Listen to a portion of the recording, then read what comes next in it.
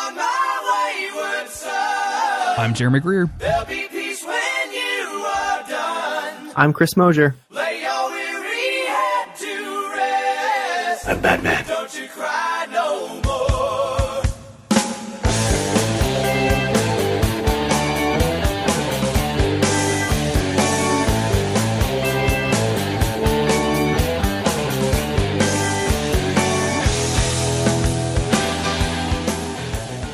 And this is Monster of the Week, a podcast covering the TV show Supernatural. And I'm stumbling over my words because I always get that wrong. And I'm always second-guessing myself as I'm saying it. I feel like you kind of nailed it this time. I think I did, which makes me feel even weirder about talking about it. You're overthinking it. I'm thinking it too much. We're here to talk about 3 more episodes in Season 3 of Supernatural. Chris, how are you today? How's things? I'm doing great. I just want you to believe in yourself, and I want you to know that I believe in you. Thank you very much. That's very nice. I do not believe in you at all. I'm convinced that you're a figment of my imagination and that I'm podcasting by myself. So, yeah, no question. No, there's actually no evidence that you exist outside my imagination whatsoever. Like, I haven't been able to find any. So, yeah, you don't need to bring that up to everybody else, though. You're just a mental conglomeration of myself feeling old, right? Like, you're just my guilt. You're just my shame at getting older. Just like, why is this dude just recording a podcast, like, laughing at stuff we can't hear? Or it's even weirder, and you're recording my voice too, and you don't realize you're doing it. Oh, absolutely, yeah. I'm going back in and dubbing my my northeastern accent on top of this because I can do accents. You're going in and dubbing in a dude who says, "What am I supposed to go dark side or something?" Like all the time. I have that one. I have like a macro for that, so I can just put that in anytime because you say it so much. Anyway, thank you everybody for listening. Thank you everybody for continuing to keep up with the show. We very much appreciate it. If you have some spare time, please go review the podcast on iTunes. It makes us feel way cool, and also it helps get visibility to the show. I don't know if you guys know this, but there's a lot of Supernatural podcasts out there, and I feel very strongly that we're the best one. Not saying that they're bad, just that we're the best. So if we could get bumped up on that list in between like the podcast about actual Supernatural events and, you know, the BuzzFeed show about Supernatural, the TV show, like I'd like to see us up there somewhere, right? That would be a dream come true. Agreed. Why don't you catch us up on the road so far, Chris? I'd hecking love to. Road so far. Okay. Dean has sold his soul to a demon in exchange for bringing Sam back from the dead. Sam is furious, of course, and wants to break him out of the deal, so decides to date a demon girl in exchange for something. I don't know. Sam is being a dummy and Dean is being awesome. Yeah, I'm really glad to see how much preparation you put into the road so far, but I also can't really blame you for it because I didn't do anything. Well, these are all from Autumn. So, like, I don't know if you remember, but starting from season 3, Autumn is writing all of the stuff for us now. So, because friend of the show, Autumn, friend of the show, Autumn Greer. So, thank you, Autumn, for those summaries. Yeah, thank you so much. I'm going to make that joke a couple of times, and she's actually going to start writing it. I can guarantee that's going to happen at some point. She's going to be like, I don't know what you're writing and accusing me of, but I want to do this for real. That would be incredible. We've got I think we've got some okay episodes today. Like the first episode we're going to talk about, Bad Day at Black Rock, may be my favorite episode like so far. There's been some good episodes, but this is one of the best times. We get to see Sam act kind of in a comedic fashion. We get to see him do some like full physical acting and things, which I really, really love to see. And it's so goofy and dumb that I don't know, man. I just love it. Yeah, I have seen these group of episodes, you know, a million times at this point, but Bad Day at Black Rock still managed to surprise the hell out of me at how much I was laughing at it. Like, I'd be like looking at my phone, taking a note, and then I'd just be chuckling to myself, just like thinking about the scene I just watched. I'm like, God, I'm such a nerd. What is happening to me? Yeah, I can't help but start chuckling. Like, anytime I talk about the show, like I talk about this episode, I think about it like a certain scene or something from the show or something somebody said, and I just start chuckling out loud. It's so goofy and dumb, and it plays with the kind of the cosmology of the world a little bit in a way that I very, very much dig. Unfortunately, the 2 episodes following it aren't as great.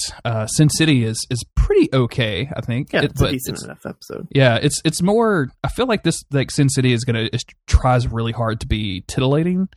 Like that's probably the most per capita of chicks wearing shirts that stop at their midriff in any episode that we've seen so far. And They're really reaching for that one. I don't know why. I feel like every couple episodes they just try to reaffirm the boys' heterosexuality because they're afraid of damaging it. It was 2007, so things were, so feminism didn't exist, right? A lot more fragile. Right. As Chris has made sure that everybody understands. And then finally, we're going to be covering bedtime stories, which is kind of a downer to end on, I think. I don't think we're going to be talking about it a whole lot, but it has some just real dumb shit about it. And I feel like it's not a bad episode. I just don't necessarily like it that much. But I always end up liking the shit after we talk about it. So let's just get there. Let's get into it. Let's get right into it. Just a reminder for the people at home, if you want to keep up with the episodes, you can go to monsteroftheweek.cool/schedule, and you'll see what dates the podcast is going to come out on, and then what episodes we're covering on each episode of the podcast, so you can watch along with this. I know I'm trying to keep pace with the show. It's very, very hard not to binge on all of these. I don't know about you, Chris. Like, when you finish an episode of Supernatural, don't you just automatically want to watch the next episode of Supernatural? I mean, that's how I've always done it, so it's right? Like, it's weird to be doing it or not doing it now. This is like water torture or something. Like, there's just a drip in the background. It's exactly like that. I'm not watching. This is the first episode we recorded after our season 2 feedback episode. So if we didn't mention some stuff in the first episode of season 3, then that's the reason why. But I just also wanted to say thank you for everybody that wrote in with extremely funny jokes and responses for us. That was a great time, and thanks again to Wrenchwitch, aka Joanna, for joining us. I don't know if we're the best Supernatural podcast, but we definitely have the best listeners. 100%. Like, I don't know what everybody else's Twitter looks like, but our Twitter is fucking great. I can look at that thing like 10 times a day, and there's something new and funny happening that had nothing to do with anything that we posted. So you guys are awesome, and it makes doing this so much more fun. So we appreciate it. Yeah, absolutely. Well, why don't you? I'll do this one. So. Season 3, Episode 3, Bad Day at Black Rock. Writer was Ben Edlund. Director Robert Singer. Air date was October 18th, 2007. Sam and Dean come into possession of a rabbit's foot that belonged to their dad, but it's not necessarily good luck because it's lost. Death follows within a week. This is... Is that ever stipulated within the show that death follows? It probably is. You know what? I'm not going to pick it apart. But going into the episode without that knowledge makes everything that unfolds so much better. Oh yeah. And I think that the modern viewer, especially, would be going into this episode without any idea what it's going to be. If you're watching it live, in 2008 or 2007, you're going to see maybe the week before a preview for this or commercials for it during the week. Or if you're going on the DVDs, maybe you're just looking at it, and reading the episode synopses. I don't know why. That's kind of a weird thing to do. Sorry. But watching it on Netflix but just like stumbling into the events of this episode, thinking like, oh shit, Sam's got really good luck now. Oh shit, now he's got really bad luck. It's just such a fantastic arc to just like be along for the ride for. As somebody who was keeping up with the series as it was airing, but did not necessarily have a cable subscription, so I never saw previews unless whatever place I downloaded them from actually like put it on the end of that week's episode or whatever, which was very rare. It was always fun just booting up some Supernatural and just getting into some shit. So as we've mentioned before, like the previously on segments would kind of fill you in on exactly what was going to happen in that episode. So in this previously on segment in The Road So Far, we get just a ton of Gordon. Gordon B. Lurkin is back. So we know he's going to show up at some point. Yeah. I've said it before. I'll say I love Gordon as a villain. I think he just brings a lot of intensity to the show in like a cool way. He's such a great foil for the boys because he's just a pissed off dude who totally thinks that he's the good guy. 100%, yeah. And the further that he gets with the Winchesters in his interactions, just the more and more hell-bent he gets on taking them down. And you can see that on his face when they show him. For those listeners out there that may not remember, Gordon was a vampire hunter by trade who has run into the boys several times before. Most recently, he kidnapped Dean with the intention of killing Sam after finding out that Sam has demon blood. And unfortunately for Gordon, Sam calls the cops and gets the dude arrested. Yeah. So Sam's such a fucking snitch. He's such a fucking snitch, man. Like, just kill the dude. Like, what are you holding out against? We want you to go dark side or something, Sam. Jesus Christ. Yeah. Hey, let's say, new resurrected Sam would probably pull that trig. That's all I know. 100%. Yeah. So our cold open is Gordon in prison, and he's got a new buddy, which is going to be Kubrick. Mm-hmm. And he wants Kubrick is kind of filling in Gordon on everything that happened at the end of season 2. So this Devil's Gate, the gate to hell that opened, all these demons escaped, and Gordon immediately is like, yeah, let me guess, Sam and Dean Winchester were right there in the middle of it, and yeah, you're gonna have to get out there and kill Sam Winchester for me. Yeah, Kubrick is like, no, rumors. Somebody who talks to somebody, whatever. They're saying, the Winchesters were there to stop it. Like they helped to close the gates back up again. And Gordon's like, no. Everybody has different information just because, Bobby's contacts aren't as good as they used to be, something like that.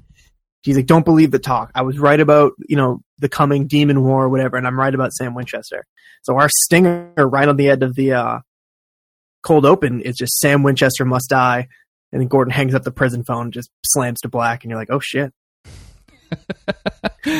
Sam Winchester must die. That's really fun. The boys have a good reputation for the most part out there, but to then be, if word starts getting around that the boys are responsible for opening those gates to hell, like they're going to be in some serious trouble. We've already seen what it's like to have somebody like Gordon, just a single hunter, on your trail. Like, he got the better of Sam and Dean. If it weren't for Sam's psychic powers or for Ava's psychic powers, they would have been in a lot more trouble. So knowing that he's basically setting loose several other hunters on the Winchester's trail, you just you're in trouble. And at this point of the show, I really, really enjoy it when I see other hunters. Like, getting to know another hunter figure in this universe has always been a lot of fun. And surprisingly, they don't do it a lot. They're pretty conservative when they introduce hunters. I think at the beginning of the series, they're a lot looser with it. So we see, for example, Kubrick and this other guy that we're going to have that's going to come into play here in just a bit. But I always like seeing this. It expands the universe for me, right? Like, it's just fun to see these guys. We get back to the main part of the show, and Sam and Dean are arguing about Ruby.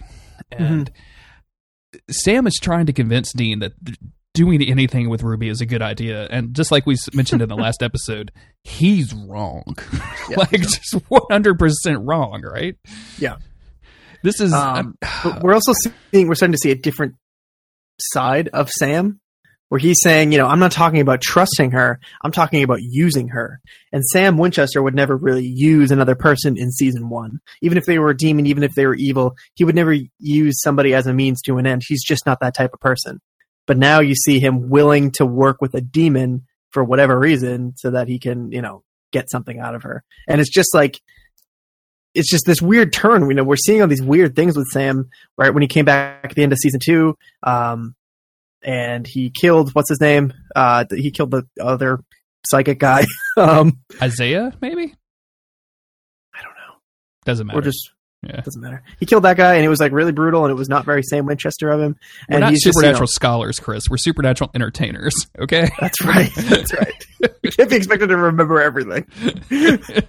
Oh, yeah. So now we see Sam suddenly willing to not only work with a demon, but he just didn't kill Ruby the second that she revealed herself, or didn't try to get away from her, or throw holy water on her. He's been pretty understanding of her so far, really willing to give her a chance, I guess because she has that demon knife. But anyway, it's just, we're starting to see a different side of Sam that I think makes him a lot less angsty and a lot more interesting, if not any more likable.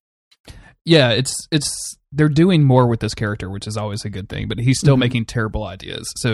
Terrible decisions, excuse me.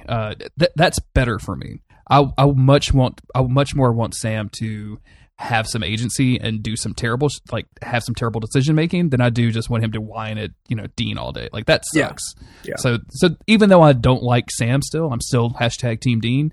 I'm very much into what Sam is doing as a character here. Yeah. In the midst of this argument, a cell phone goes off, and I'm just going to name this phone Plot Phone because that's exactly what it is. Why Dean has decided that he just keeps his dad's cell phone charged up in the glove compartment of the Impala, which doesn't seem sure. Okay, Dean. Yeah, and there's a report of a break-in at, I guess their dad owned a storage building. So, yeah, they found out about it. Sam's like, give me the address, please, for the storage unit that I'm pretending that I own, because I don't know where it is. Yeah, I don't have any paperwork in front of me. Could you give me the address to this property that I own? Yeah. Also, don't call the police. Yeah, don't call the police. We'll be there directly. We're going to go back and forth. This episode kind of goes all over the place. For a 45-minute episode, they cram a lot of details into it. So They sure do. We're gonna have several moving parts to this. One of which is Kubrick, who is the guy at the front who talked to Gordon. Gordon has kind of assigned him the task of tracking down Sam Winchester. Kubrick has drafted his buddy Creedy into this.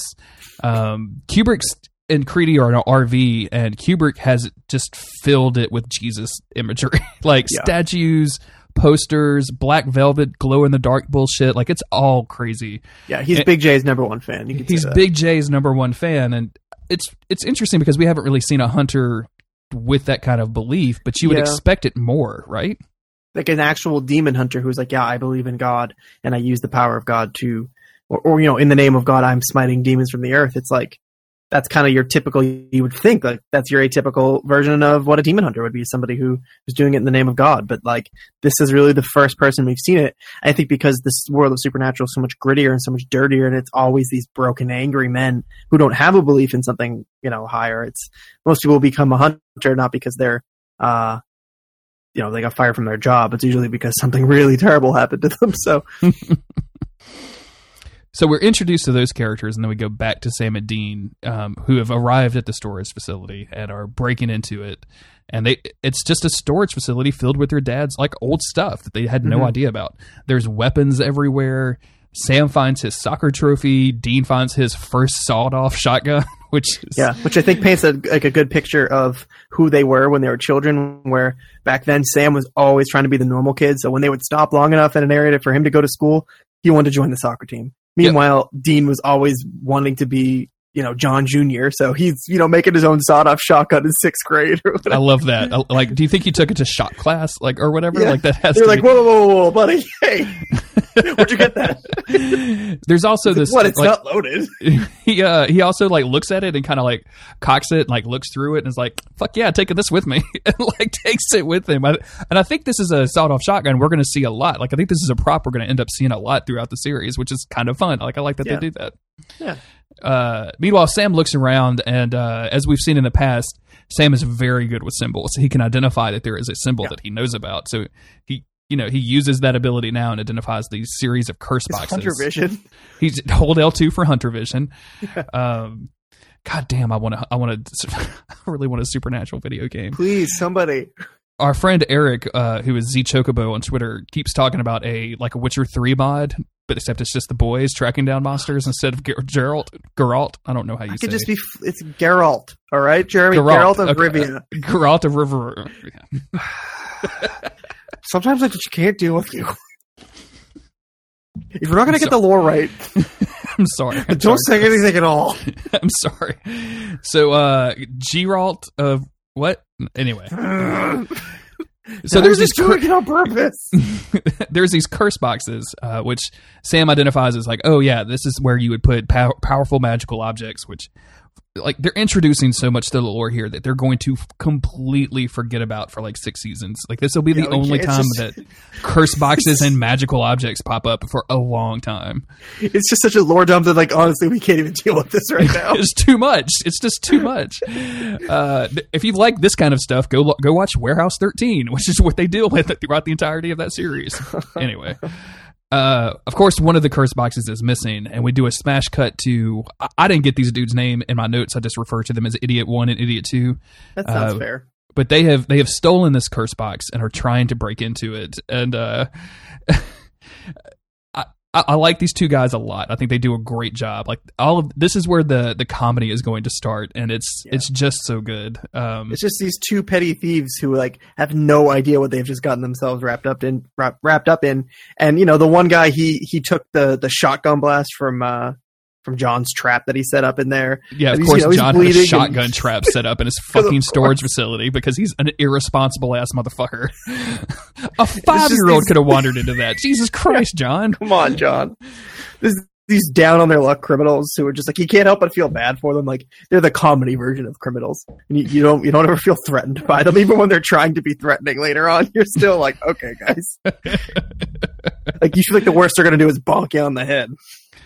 They succeed in opening it though, and that's where we find the rabbit's foot, which was mentioned in the description of the episode.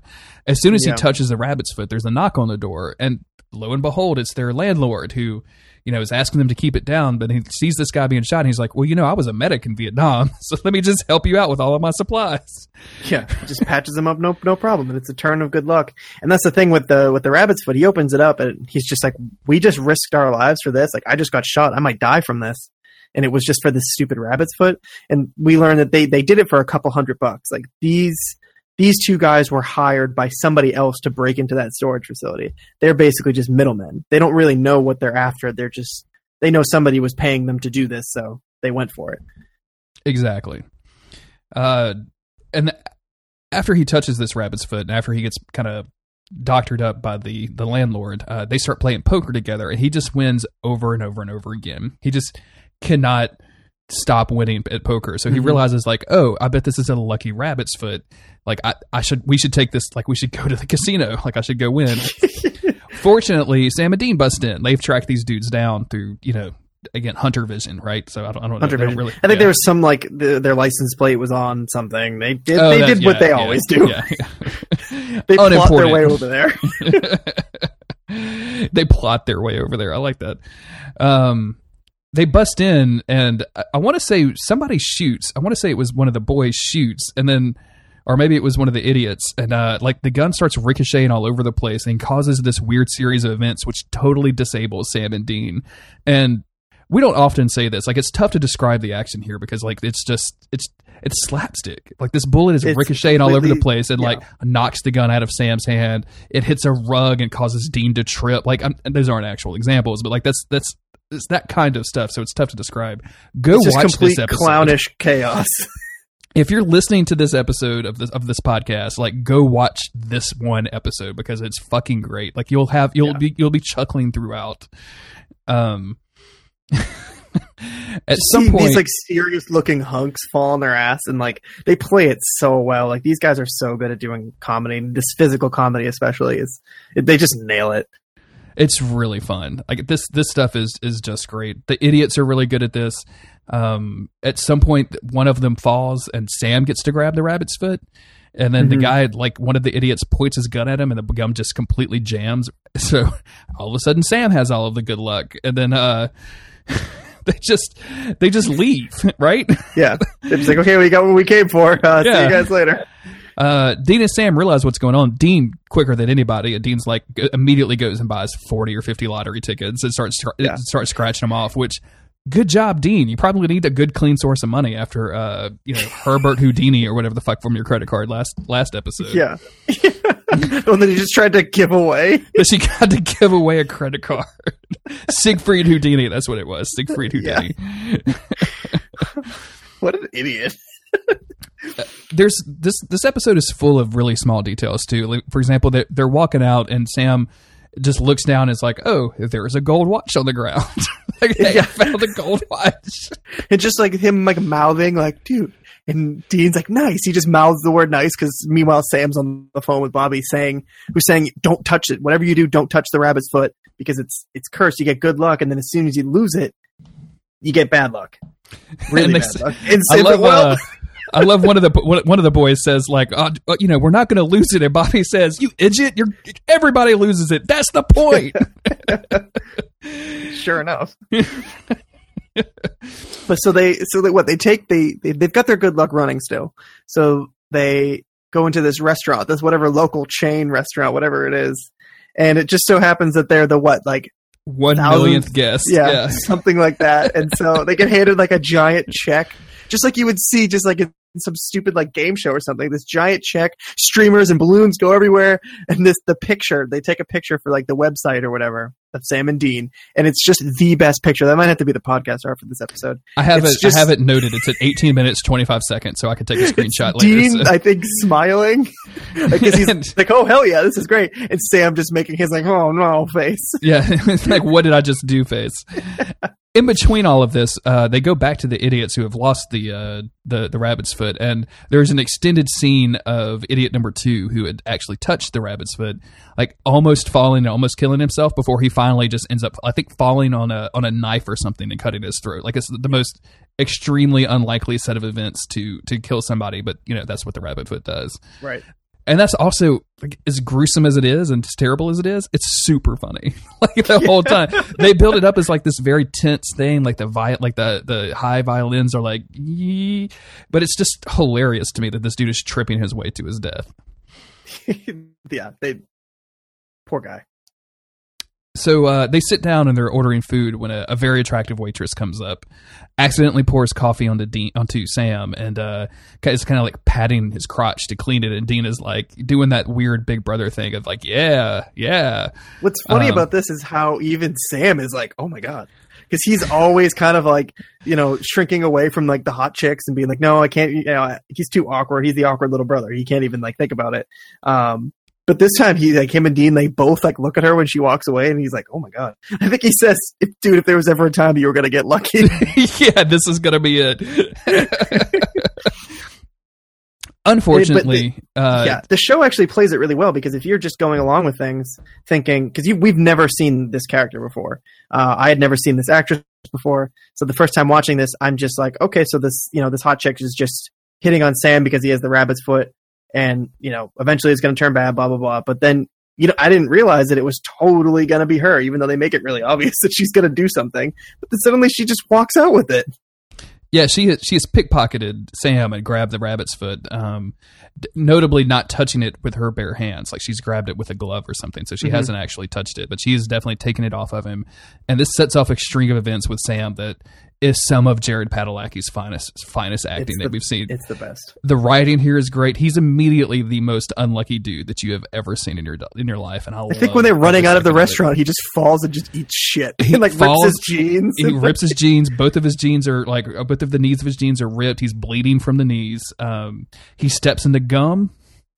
As Dean is on the phone with Bobby explaining the situation, of course, Bobby is, you fucking not you fucking idiots, but he's saying, you idiots, what have you done? In the background, Sam is actively trying to get this gum off his shoe by scraping it. This is great. And then his shoe comes off and gets lost in the sewer. and then Dean, Tumblr's favorite screenshot is just Sam dejectedly saying, I lost my shoe. I lost my shoe.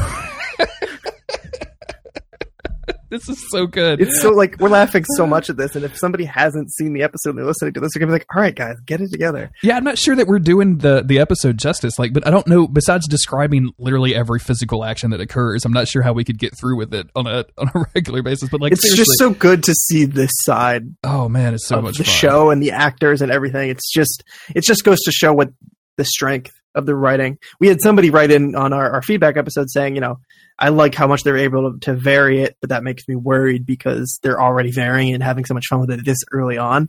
But I think that they're just really good at doing it, because there are, especially the second half of the episode, they're able to do a lot more fun stuff with this, and we'll get into it.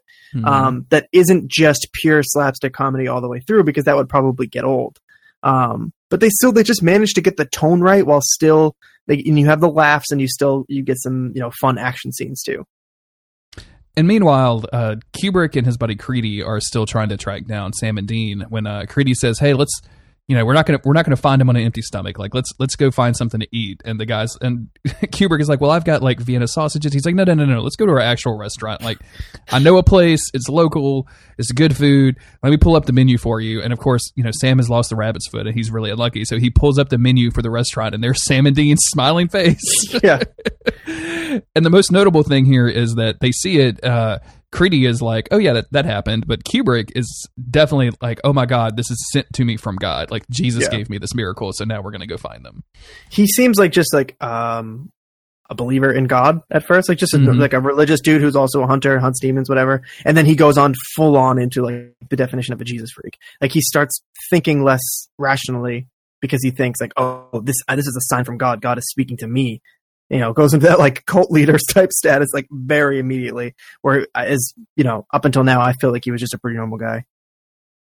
I mean, there was like a preponderance of Jesus pictures in this dude's RV. Well, yeah, I think that's a sign. Like I know a lot of like just pretty straight Christians, and like they're just normal Christians. They're not like weird Christians or anything, and like none of them have RVs full of Jesus art.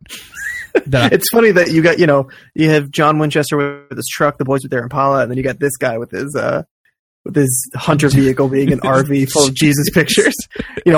Gordon had his like Corvette or whatever it was. Like, it was an El Camino. Excuse me, okay, it was an El Camino. They've all got these different cool cars, and then this dude he has his RV full of Jesus pics, and that's very representative of who he is as a person. If you think about it, though, Sam and Dean really should have an RV, or at the very least a camper, because why are they spending so much money on hotel rooms and leaving this trail? Like, they could just be parking anywhere. Yeah, wow. I think anyway, just used to it. They just Dean loves those fucking vibrating beds, man. He loves those. Oh man, does he? He uses one in one of these episodes. Yeah, we do come back to the vibrating bed in one of these episodes. I'd forgotten about that. While Sam is losing his shoe and Dean is talking to Bobby has figured out a way to break the curse. But when they tell him, oh, hey, like this chick stole this from me, he's like, oh, I bet that's Bella, because Bobby has his instincts for all of this stuff. He just intuits all of this stuff out, right? Like he's like, oh yeah, I know that. That's Bella. She steals stuff. She's in the art. She steals all these things supernatural and just sells them. Da da da da da. And then she was using the alias Bella Lugosi. Bella Lugosi, yeah, great. Is that the dude who played Dracula in the old movies? Yeah. Mm-hmm. Okay, that was your time, right? Yeah, that was when I was kicking. Yeah, me and Bella used to hang out a lot, but he turned to the darker side. I was still drinking wine. He was drinking blood. It was on a good side. Yeah. Oof. Dean ditches Sam and basically like sits him in a chair in the middle of a room and says, "Don't move, don't breathe, like don't touch anything. You'll survive. Like don't do anything bad." And then and he goes after Bella, and like they don't really talk about how Dean finds Bella. Like we just see like a skyline of New York City, and then he's just in her apartment. He just breaks into this chick's, just finds her immediately somehow, which I think Bobby had her address, probably. Sure, yeah. Probably also had a spare key to her fucking house. Because Bobby has everything. Oh, that's Bella. Here's a key to her house. Here's her address. If she's not there, she's like, probably at the bakery on 2nd Street. Yeah. Bobby, I'm starting to think he might have a problem. Bobby might be a stalker. Bobby might be a stalker of all hunters, not just like one person, but of all hunters. We get this scene between Dean and Bella, which is kind of part. I like it when they do this with Dean, like when there's a hot chick that you think that Dean is going to be kind of hitting on or whatever, but he's totally disgusted by. Like he is not into this chick at all. He really is like shockingly disgusted by her because of her behavior. It's really interesting. Like it's exactly the opposite of what you would expect, and which it makes it a lot of fun. Like I like when Dean takes the moral high ground in these situations, as he should. But she's been stealing these things. Go ahead. Dean does have like a very high moral code. Just because he likes to, sleep around or party or whatever, that doesn't mean that Dean's a bad guy. Dean really does believe, like, I think he said something along the lines, I wrote it down, about how, you find out what's out there. The truth about what's really going on out there, and this is what you choose to do with it, meaning like she just steals fancy artifacts. But I actually really like her response to that. I wrote it down somewhere again. Hold on. She says, a bunch of obsessed, revenge-driven sociopaths trying to save a world that can't be saved. That's her opinion of hunters. And Dean's like, yeah, all right. Okay, that's fair enough. Yes, but accurate. I do like that with at least that statement, because otherwise she's just a deplorable, awful person, and there's no redeeming her. If she's just like, yeah, I know about all this stuff and I don't give a shit. But then you get to at least a window into her worldview a little bit. And she's like, yeah, I do know about all this stuff. Why am I going to go out there and be a hunter? She's just a very cynical person who doesn't believe that the world can be saved. And she doesn't like hunters. She thinks that, as she said, obsessed, revenge-driven sociopaths. And she's not totally wrong. No, not at all. I mean, think about the hunters that we know so far. John Winchester made a deal with the demon to bring back his son. So he's in hell. Sam and Dean are not great, well-balanced individuals. No. Gordon, definitely not. There are two new hunters, which are, Creedy and Kubrick. They're not great people. Well, Creedy's pretty much like a bland nobody. He's pretty fine. Ellen is okay, but, we don't even know what Ellen's doing nowadays since they bombed her bar. Like, she's probably out there killing vampires for no reason, so. Yeah, so, I mean, she's not wrong. Yeah. But Dean's still disgusted with her. Dean is disgusted with her, and then kind of tricks her into so that he tricks her as they kind of have this showdown, and they yell at each other a lot about who's doing the right thing. But he grabs the rabbit's foot, pointing guns at each other the entire time. Yeah, this is a showdown. But he ends up grabbing the rabbit's foot, and of course, when she goes to shoot him, the bullet just goes fucking ricochets everywhere and doesn't shoot him. So Dean is like top of the fucking world at this point. He's like, "Yep, my luck is strong. I am out of here. Bye bye." I love that we get to see Sam with the rabbit's foot, or one of the idiots with the rabbit's foot, and benefiting from it, but they don't realize that they're benefiting from it. And then we see Sam, of course, cursed by it afterwards, and knowing that he's cursed by it. But now we finally get to see somebody pick up the rabbit's foot who knows what it can do. So he's just like, these next few scenes is just Dean having fun with the fact that he has like the greatest luck in the world. And boy, does he use this, right? Like he uses the hell out of this, and I love it so much. We haven't. As we were dealing with Dean and Bella, like we were actually going back and forth to Sam in the apartment, and as Sam is in this not apartment, this hotel room, he's kind of just sitting there not doing anything, and he like the air conditioner of the room kicks on, then it starts smoking, and then it just catches on fire, and we see like Jared Padalecki's reaction face to this, which is like, "Oh come on, I didn't even do anything, I didn't even touch it." That of course lights the curtains on fire, and then he runs over and like grabs the curtains and is trying to beat out the fire, and then lo and behold, who's outside the window but our buddies Creedy and Kubrick, who have just lucked into finding this guy, which is again just a really they think their nice good example. luck is just Sam's bad luck. That's all. Exactly. Yeah, Sam's bad luck. This is just, oh man, I love all of Sam's bad luck here. But of course, Kubrick is just taking it as another sign from God. Oh, yeah. This isn't anything about... Because they don't even know about the rabbit's foot at this point. All they know is they're trying to track these people down. No. Kubrick wraps him up on a chair, like ties the dude down, kind of threatens to kill him, says a bunch of weird shit that I didn't write down. That's not very important. Stuff about him, being a demon, and, he talks about his mission from God and all these different things. Basically, God led me here. And Sam is like, no, like, wait, listen, I can explain, actually. Hold on. There's this situation, that wasn't God, but Kubrick's not hearing any of that. He's just, you're a demon, you're a liar, you're this or that, whatever. Things aren't looking good for Sammy right about now. Not at all. Luckily, Dean busts in, and as we alluded to earlier, his ability to utilize his good luck is just fantastic. Like it's just so amazing. At one point, he throws a pencil at this dude's gun. Yeah, so he comes in and Kubrick is like, you can come in here with that gun. It doesn't matter, but you'll be cleaning your brother's brains off the floor before you can, whatever. Basically, I'm going to kill Sam even if you shoot me. Your brother's still dead. And Dean's like, okay, all right, fine. So he puts his gun down, and that's when he picks up the pen and lightly tosses it so it gets stuck in the barrel of the gun. And it's so good. And Dean, nobody is happier about it or more psyched about how cool it was than Dean himself. He's just man, like, fuck yeah. He's so happy. He throws that, whatever else. Did you see that look on his face? It's just so fucking perfect. Oh man, it's so good. He throws the TV remote at him and like knocks him out. And he's like, "I'm Batman." It's Dean's favorite line. The I Batman line is really good, though. I'll give him that. And Sam's just like, okay, dude. So with those two disabled, they now have Bobby's spell or disbursement spell or whatever the fuck you want to call it to go burn this rabbit's foot to release the curse. And unfortunately, Bella shows up in the middle of this. And I like this scene because it's so unexpected. I like it when stuff like this happens where she points the gun at him and Dean's like, you're not going to shoot me. You're not going to shoot anybody. And then bam, she just shoots Sam in the shoulder. And she says, I can't hit you because you have the rabbit's foot, but I can hit him. And just but him, I can't miss. Exactly. That's because he has the bad luck. So. Him, I can't miss. Sam's just standing there, like holding the shoulder, like what the hell? And we didn't mention this, but her whole thing is to sell this for like millions of dollars, right? She's going to go sell this to somebody. Yeah. And she even says, like, when, they call her out, like, you just shot him. And she's like, come on, relax. It's a shoulder hit. All right. I know how to aim. And, Bella's playing that kind of like fun, like, not seductive, that's not the right word, but like the type of like Bond villain you would see, like she's the flirtatious rival of like your hero or whatever who's constantly against him, but at the same time they're allies. Like they're clearly setting that up here.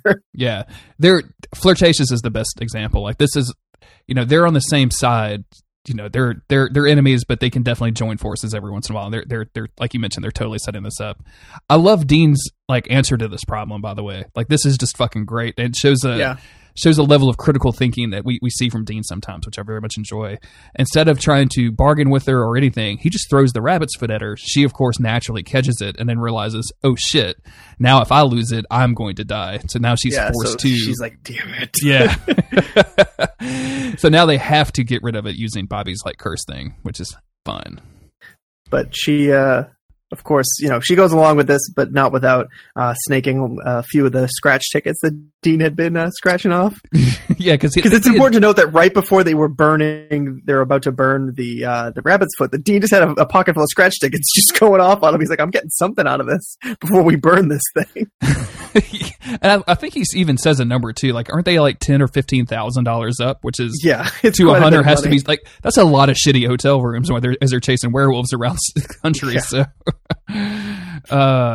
that's good. And she leaves with the scratch off tickets, and then we go back to the jail where Kubrick is telling Gordon like, oh, Sam is the adversary. He's the devil, and God wants me to da da da da da da da da. Like, he's going to this big long spiel, and you can just see Gordon checking out like, okay, so you're fucking insane.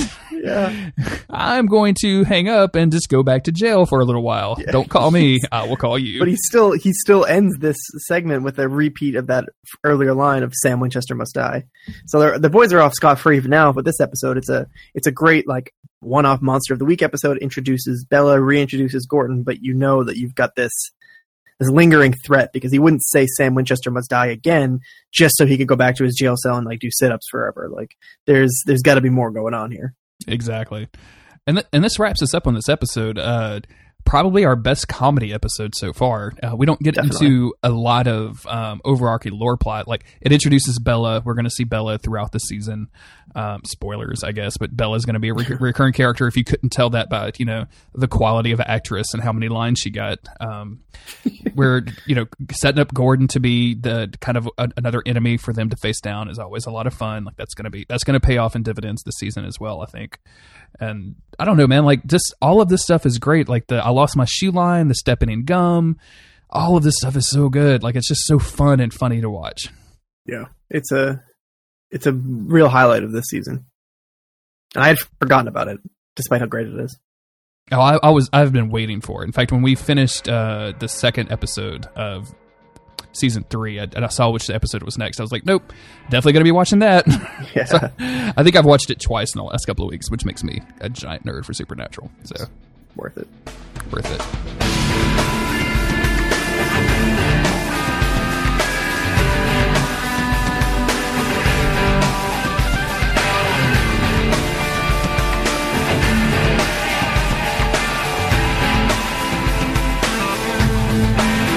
Well, let's get into Sin City. All right. Written by Robert Singer and Jeremy Carver, directed by Charles Beeson, and aired October 25th, 2007. A quiet town in Ohio becomes a haven of vice and violence, and Sam and Dean suspect demons are behind the change. Meanwhile, Ruby and Bobby begin rebuilding the cult. Surprisingly straightforward. For summary there. This is essentially their Halloween episode for that year, which is interesting. They don't always do anything special for Halloween, but it's interesting to see which episode is going to air around that time of the year. Because they'll always end up, pushing stuff. Shows, especially, shows on the CW, will push the Halloween themed episode. I mean, any episode of Supernatural could really fall into this. Sure, yeah. This is I like this episode. I think it's surprisingly well acted. There's not a lot to it though. Like, I don't like. There's some really good guest stars. Like, we get a guy from Twin Peaks, we get the Major from Twin Peaks, but he's not really given anything to do. Like, this poor guy barely gets a line in it. He's just I think he just gets punched by Sam. Yeah, and he kind of surprises Sam once towards the end, which is just because I love the Major, right? Like, I love the Major. Like, he's a great character on Twin Peaks, and I've seen him pop up in other shows, and he's a good actor. So it's kind of disappointing we don't see him a lot. But mostly, this is just like straightforward demon catching, right? Like, Yeah, pretty much. they got a couple of demons. Like, they don't even have special names. They're not the 7 deadly sins. They're not, you know what I'm saying? They're not looking at the Christmas presents early demons. You know what I'm saying? Demons running amok in a town, but it's different from what we had seen before, where they went to that bar with the 7 deadly sins, where the demons are making people do like outwardly very, very evil things, whereas in this town, which was once a nice church-going community, it's suddenly just kind of like spring break all year long. Like, they've turned it into a sinful place, but not like an evil place. And it's just interesting to see kind of that side of the demons, where not every demon is about doing evil and like murdering people. Some of it's just vice and partying and excess and all these different things. And we're going to get a big lore dump towards the end of this episode, where one of the demons tells Dean, like, it was so easy to do this. Like, this city, this town was so quiet until I whispered in the right ear of, you could do this, you could make money doing that. And then all of a sudden everybody is drinking and fornicating and prostitution. And like, it's just went crazy. And the demon says, this is the reason we're going to win. It's because you humans are so weak. You're so easily led astray. All we have to do is whisper in your ear, and you're going to be tempted into doing all this stuff, which isn't what you're supposed to be doing. Like, it's not good stuff for you. Like, these aren't good acts that you're doing. Like, you don't have to be religious, but also you probably shouldn't, as a priest, be doing shots and dealing with prostitutes at a bar, which is what we're going to see. Being like vaguely flirty with the, the waitress. It's really creepy. I do like. I don't. Chris, correct me if I'm wrong. Do we need to go through this one step by step, you think? I don't think so. I think we need to talk about Richie a little bit. But I really want to talk about Richie, because this is going to go down with. Was it Memphis or was it Tennessee? Who was the psychic from season 1 that we like so much? Missouri. Yeah, I think Memphis or Tennessee. I don't know. Sorry. Is it Memphis? But Richie is I think a really good, like, I think he would have been a good, like, kind of he really would have been character, a sleazy dude that Dean could just call every once in a while. Yeah, so we meet Richie as he's like paying off his prostitute, who is like this gorgeous blonde who he calls his stepsister for some reason, and he's a hunter. Like, Dean knows him and they've done jobs together, but he's like a real sleazy dude. He's kind of got like a skeezy New York mobster accent thing happening. Like, he's got a stereotype. Like, he's loud shirts, like the little hat, like the whole thing. So he says, "Forget about it." He says, point. "Forget about it." Yeah. Where is the Vazul? Like, he's fucking Tony Soprano. He looks like he could. He was like a reject from the Jersey Shore. Yeah, like he was like he auditioned for Snooki's dad or whatever. Yeah, like, no, you're not good for this. Like, he's just such a douchebag in the best way possible. He's just like a misogynist and like all these awful things, but he's just so funny. And Dean is like, dude, like, you shouldn't be here. Like, you're an idiot. You always get yourself into trouble. You're gonna get yourself killed.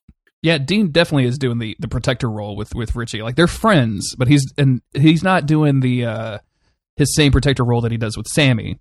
But he's definitely saying, like, hey, like, I'm not gonna like sit on you. I can't control what you do like I can with Sammy, but you should watch out. You're not very good at this stuff, which is kind of funny.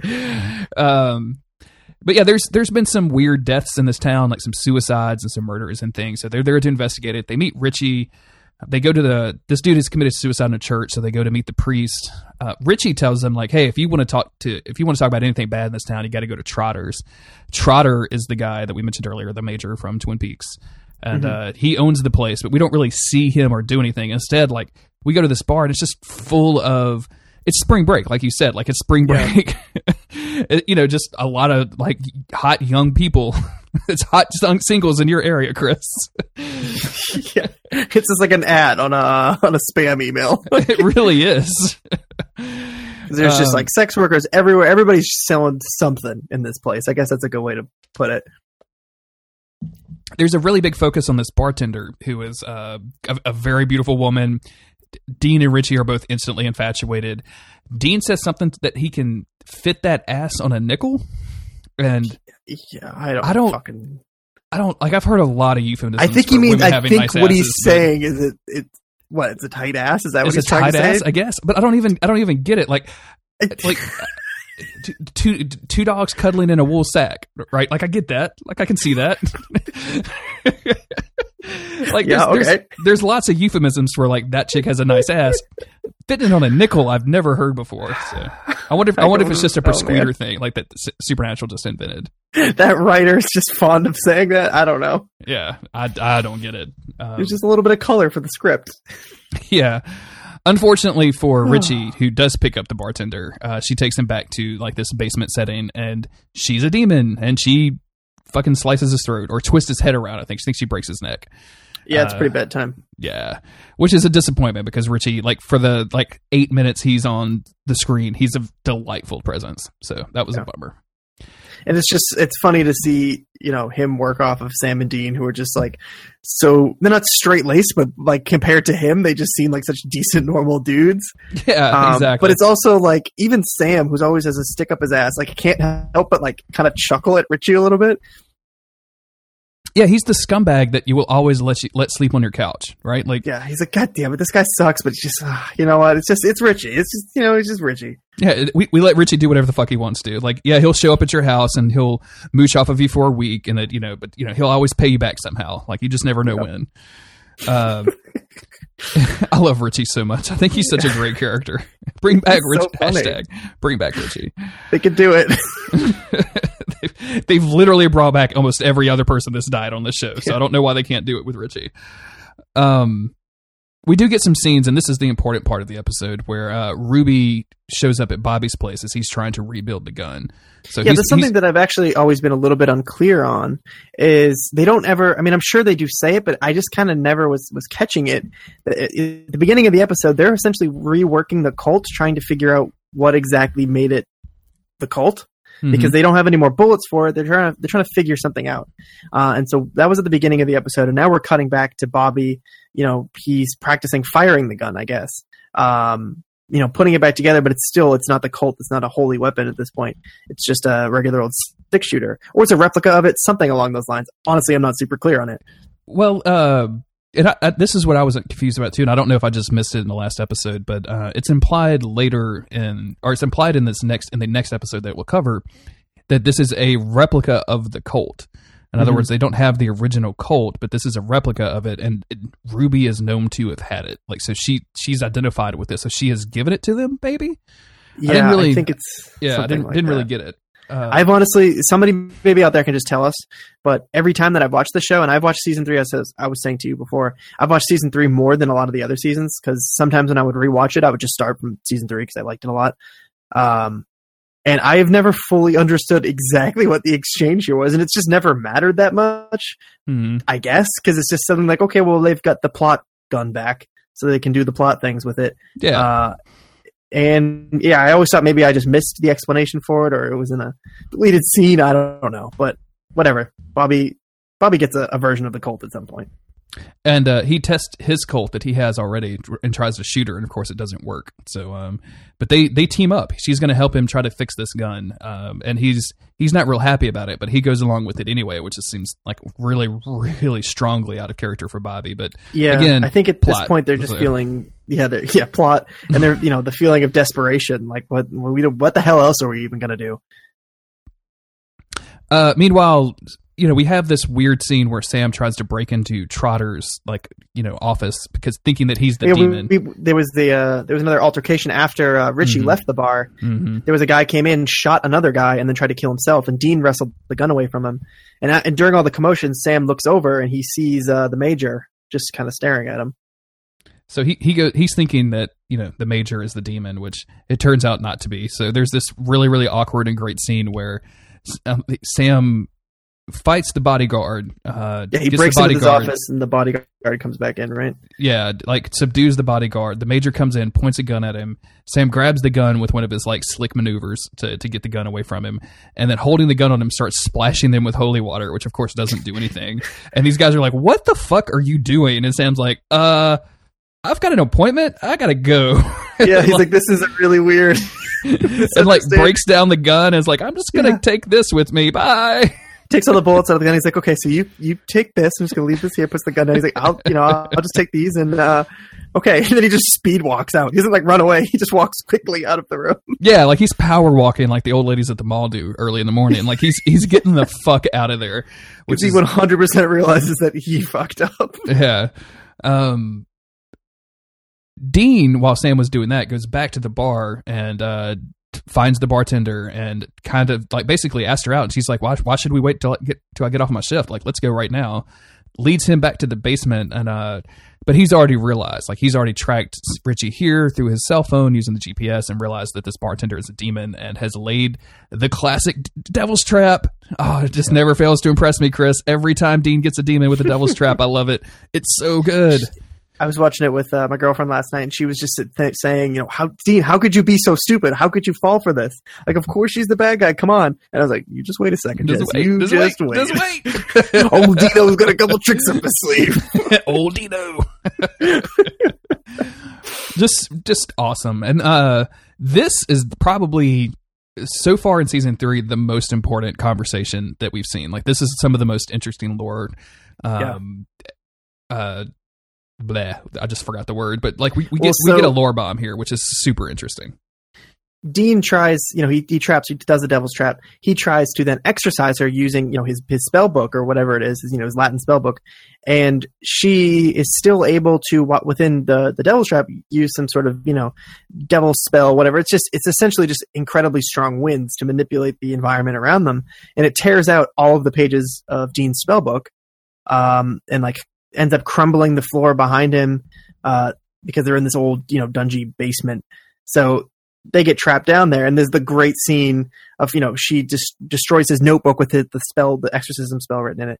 And Dean's like, that's fine. Like, I still know it. And he says like the first 3 lines, like the exorcismus say ominous imundus, and then he just can't remember the rest of it. And he's like, oh shit. He's like, well, you just wait, because pretty soon, my brother's going to be here, and he does know the whole spell. So I really, and that's when we learn, go ahead.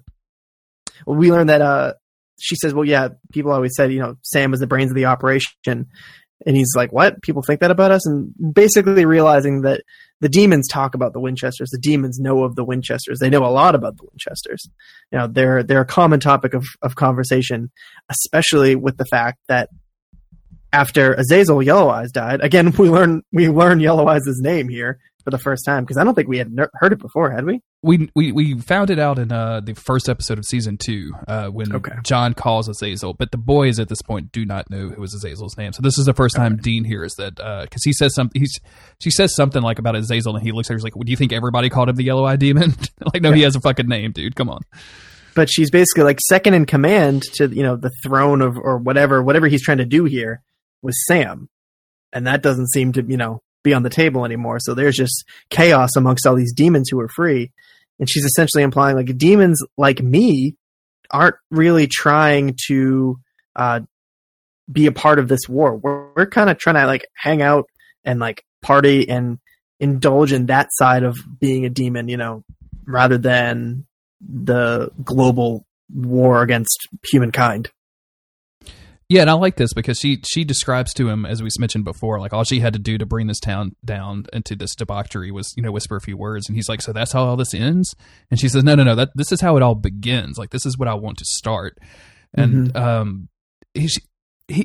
I feel like this is almost a recruitment speech. And that's the words I wrote in my notes as I was watching the episode. Like, she seems like she's trying to convince Dean to say like, no, there's a whole other side of this you're not considering. Like, we're a whole different side, and not all of us are, like you said, not all of us are just wanting death and destruction. Like, there's part of us that just want to rule. Like, we're not all bad. Like, we're terrible, but we're not all bad. But he's just trying to get Yellow Eyes bad.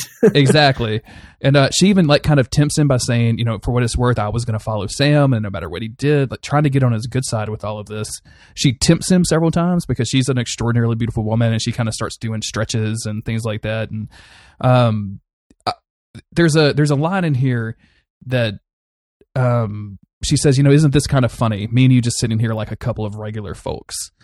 And to me, it's not the start. Like, we've seen Dean kind of get othered in several circumstances. He's already been brought back from the dead once, so he's not quite, the same as a lot of other humans. But I love that these demons, the Crossroad demons, this demon, they all try to isolate Dean from everything around him.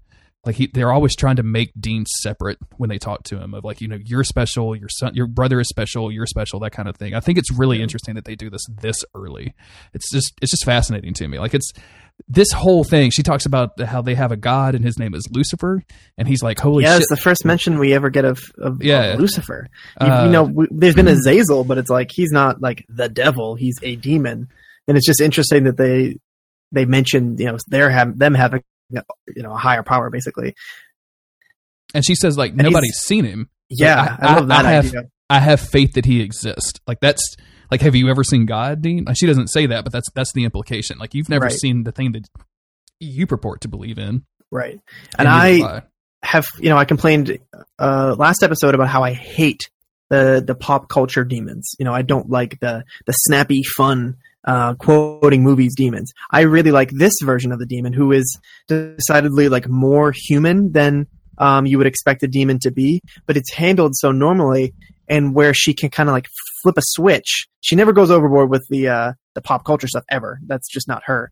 But she can kind of flip a switch from being like, well-adjusted seductress to like fanatic. When she talks about Lucifer, it's like something changes in her. And that's where I feel like she, especially this actress, did really well with the whole I'm a demon thing. Like demons are supposed to be eerie and a little bit off. And when she starts talking about, her god, and she just has that switch, and you're like, oh, okay. She does it very subtly, and it's still, within the same performance. It's nothing like crazy that stands out, and she's not screaming suddenly, but it's enough of like a subtle switch that it really, I don't want to say creeped me out, but it's definitely a little bit unsettling, where you see that hidden layer. You're kind of distracted by the fact that she's been having normal conversation with Dean and flirting with him in a normal way. And you could almost see them like getting along with each other. I mean, they are getting along with each other. And then she mentions Lucifer, and she's not, threatening when she talks about it, but it's just in such a way that you're like, yeah, like she's off. She's different. And more importantly, she's disarming. Like she's having this casual conversation with Dean, and this is Dean's opportunity. He can't exercise her. So he's stuck in this room, so he can't leave. So he has to do it. He has nothing to do but talk to her. So when she starts talking about hell, he says, hey, what's it like down there? She's like, oh yeah, you're scheduled to take a visit or take a tour or whatever. And like, it's not going to be great for you. But I really like this vulnerability that Dean is showing. Like he's showing for the first time this season a little bit of fear of what is going to end up at the end of this year that he's been given. Like what's going to happen at the end of this, which is nice. Like seeing that kind of that exposed fear is really interesting to me with this character. And again, like this demon is just she kills it. She just nails all of this. You mentioned the pop culture references. She does, and I guess this was 2007, and she makes a Dick Cheney reference of like, oh yeah, we've got a special place saved for Dick Cheney, which like, okay, cool. See, that I can tolerate a little more because she's not quoting a movie; she's just referencing a person that they're going to say is going to hell. Yeah, and hey, look, bring me all your Dick Cheney jokes. Like I'm ready. Like I like all those. That's fine. We'll still take those. Meanwhile, while this entire conversation is happening, we're kind of flicking back and forth while Sam is trying to find Dean. He finds the priest from the very beginning of the episode that we mentioned at the bar, kind of doing shots like priests do, and it's like, hey, you're friends with this bartender. She left with my brother. Can you help me out? And he's, oh yeah, I think I know where they might be. And it's revealed that he's the second demon. So there's two of these demons walking around, and Sam is with one of them. And I don't know if it's when they get to when they finally get to the place that Dean, like, Sam goes over to that like hole, and Sam's like, hey, I'm down here. Or Dean is like, hey, I'm down here. And I think that's when he says like, oh, the priest is the other demon. And then Sam's like, oh shit, I'm with the priest. Yeah. They split up. Sam gets to this house with the priest, and Sam's like, you go that way, I'll go this way. He finds the basement window, and that's when Dean is like, don't trust him. I've got a demon down here. And she says that there's one with you or something. And he's like, oh shit. And, that's when Bobby shows up. Yeah, I guess I don't know. He like this seemed pretty Deus Ex Machina for me, right? Like this is. I don't know if maybe Sam contacted him at some point, being like, I can't get a hold of Dean. I don't know what's going on. This is where we are. And then it's just Deus Ex Machina, I guess. Yeah. The Bobby shows up. The priest demon immediately knocks him over with his telekinesis. Ruby shows up. She gets knocked right the fuck over. But the cult gets kind of flung over to Sam. Sam grabs it, and Ruby says, like, no, it'll definitely work. I fixed it. So he turns to the priest guy and just shoots him straight in the fucking head. Before that happens. Oh, no, wait, I am getting ahead of myself. I'm very sorry. interesting. Yeah. They're attacking, the priest is attacking Dean down in the basement, which is by himself. I got ahead a little bit. Sorry. The female demon is saying, don't kill him. You don't have to kill him. He didn't hurt me. Let's go. And we've never seen a demon act like this before. She is saying, killing Dean Winchester is not necessary right now, because I guess it's supposed to show she has kind of a heart or something akin to it. She has something going on inside of her that's more human than we expect. And it's interesting to see this demon and then to see Ruby, who, we don't know anything about Ruby, but it's like, well, if this random girl can be capable of feeling some sort of something positive, maybe Ruby can be trusted or has potential. We don't know yet as, a first-time viewer. But as she's standing there pleading, or not necessarily pleading, but, kind of coaxing the priest, saying, you don't have to kill Dean. This is where we get another moment of Sam being a new version of himself, where Sam comes down, shoots the priest in the head, and then before anything else can happen, he just turns and he shoots the female demon as well. Over Dean's protestations. Like, Dean's like, Sam, hold on, wait. Like, and because he just, boom. Yeah, and he just straight up, murders her. And it's important to realize that, like, when you exorcise these demons from the body, they have a chance of surviving. We've seen that with Meg at the first season. She didn't, like, the host body didn't survive, but at least they gave her a chance. And this gun obviously does not leave the host body alive, which is kind of a bummer. So he's effectively not only killed 2 demons, but also killed 2 innocent people at the same time. And it's just such a striking move from Sam. We're seeing more and more of this violence, and I don't know necessarily. I just think it's interesting that we see a demon, pleading for compassion, and then we have Sam Winchester come in who with a complete lack of compassion. Normally if Dean said wait, Sam would wait, even if it was his fingers on the trigger and he's about to pull it, he would still wait, because that's Sam Winchester. He's got that instinct to always do the less violent thing. He wants to listen to his brother. He doesn't want to hurt people. He wants to find the good solution through everything. And here he just murders them. He just shoots these two demons, these 2 people, without really thinking about it. And it's like, we start to see more of this stuff. Like I said earlier, we saw it at the end of season 2, where, for me, around this time, they're just talking about how Sam was supposed to lead this demon army, and then suddenly he's acting all violently. And I think maybe the first time I watched it, I was just like, oh, he's been through some shit. He's a little bit more of a tough guy, or a little bit more of a badass now. And I don't necessarily see it that way. I mean, his actions are, from like afar, I guess you could say they're more badass because he's being the more action hero type dude. But when you're looking at it, you're like, dude, something fucked up is happening here. Yeah, this is, you mentioned that he would listen to Dean before he killed somebody, and we've seen on season 2 where Dean was actively encouraging him to shoot somebody and he didn't. Mm-hmm. So, like, this is a dramatic departure of the Sam Winchester that we've seen in the past. And I wonder if, because we would kind of complain about some of that stuff in the past, like in season 2, it's Sam not wanting to do a thing, or angsting over different things. Angsting is not a word, but being angsty over things or about things. And I wonder if they if they had a plan for this, for Sam's character development in advance, and they, wanted to draw that stuff out so that there would be a stark comparison to his shift in behavior, because otherwise you would just say, well, Sam's acting kind of like Dean.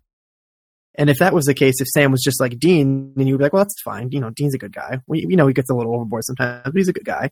But it's like, Sam isn't Dean. Sam was somebody else beforehand. Sam was that, like, wringing his hands, I don't want to hurt anybody guy. And now he's shooting guys in the head like it's nothing. Yeah. And I mean, we saw at the end of season 2, like, how violent he got when he just emptied the fucking clip into that guy whose name we can't remember. And so, like, seeing this, rest in peace, dog.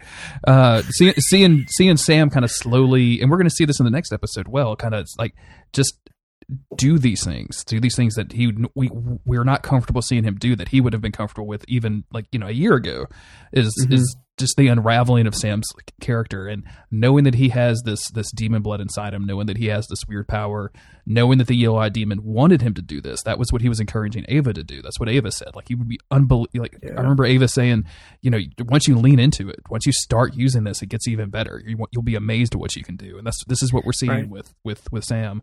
It's just, despite the fact that since Yellow Eyes has died, Sam doesn't seem to have any demon powers anymore. But without the demon powers, he's still acting out violently. Yeah, and we haven't seen him like have psychic flashes or anything like that.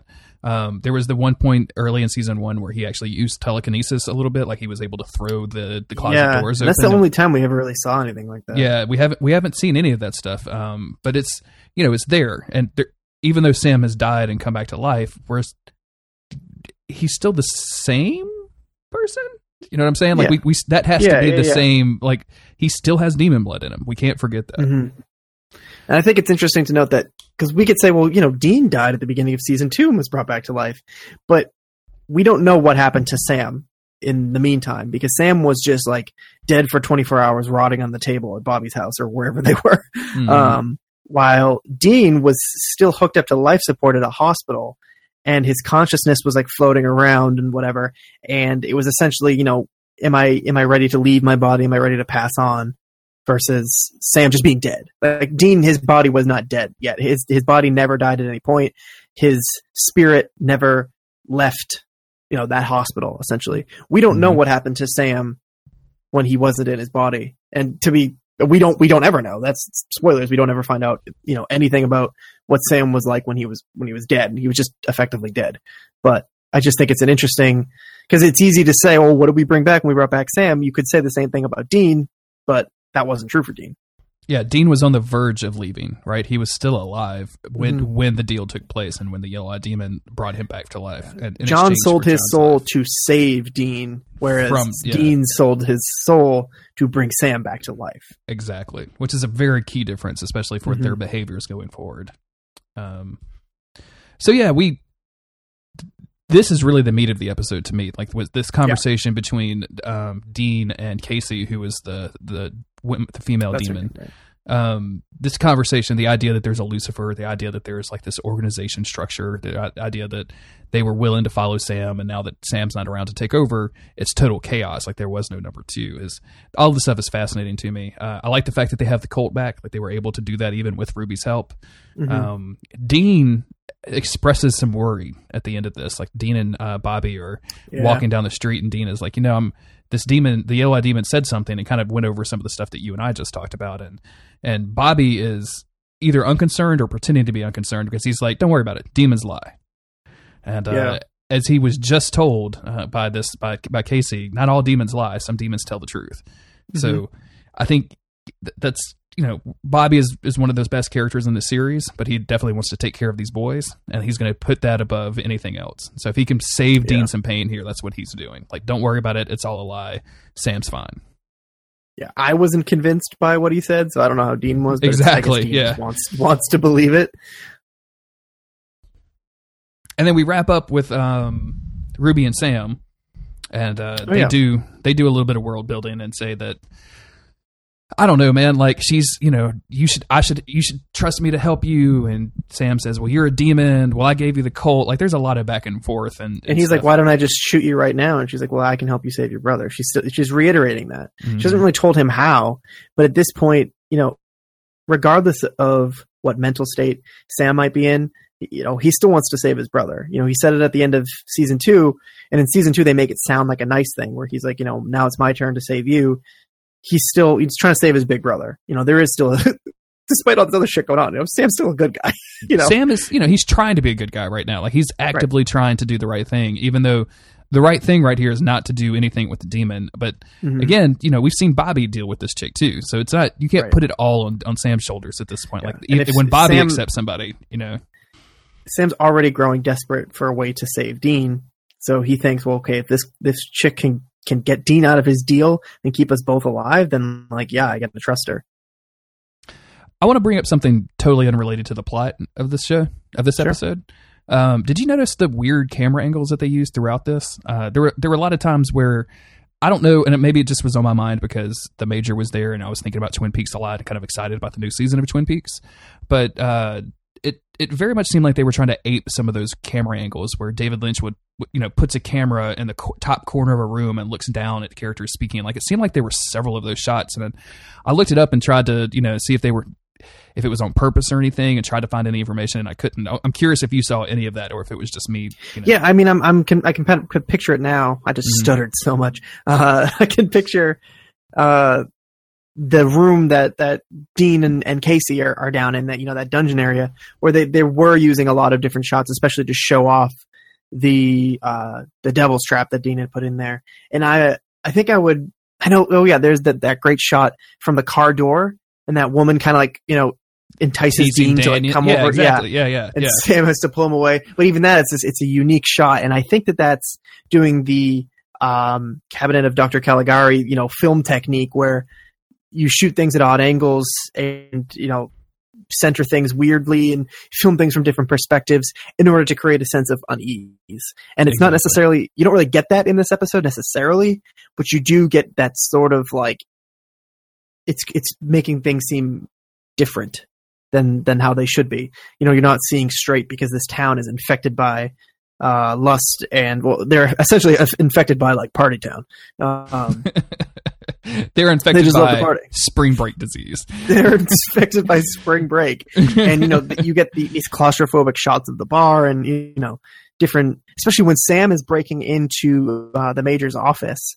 Especially the way that they are peeling down that hotel, that's hallway. Yeah, the hallway scene is exactly what I was going to bring up. Is that because that weird shot of Dean kind of moving across? It reminds me of the Resident Evil, like the original Resident Evil, how they would glue the camera in one spot and only move it a little bit when your character moves through a scene, and it makes it look real cinematic. That it's just really interesting. I think that we should call that stuff out when we see it, because I thought it was really fun, about a fun part of this episode, which was an okay watch. I'm pretty positive on this episode overall. It's one of those episodes that takes a little while to get going, and it doesn't necessarily work without any of the meta plot stuff. So it's a bad Monster of the Week episode, and the meta plot stuff is buried in the back end, and we don't really see anything new. You know what I'm saying? We get a new cult, which is fine.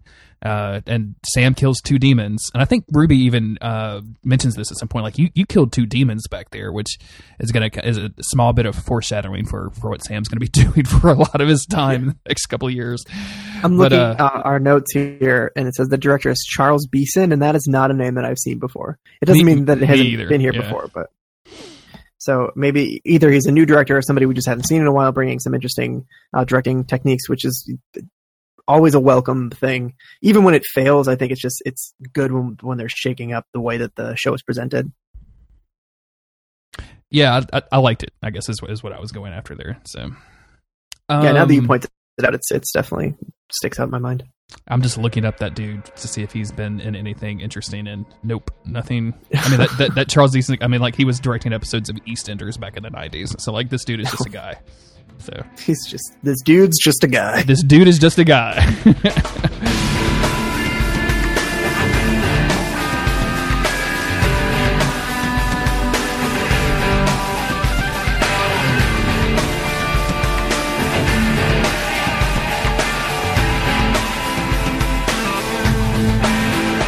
Well, let's get into the third and final episode we're going to be covering today.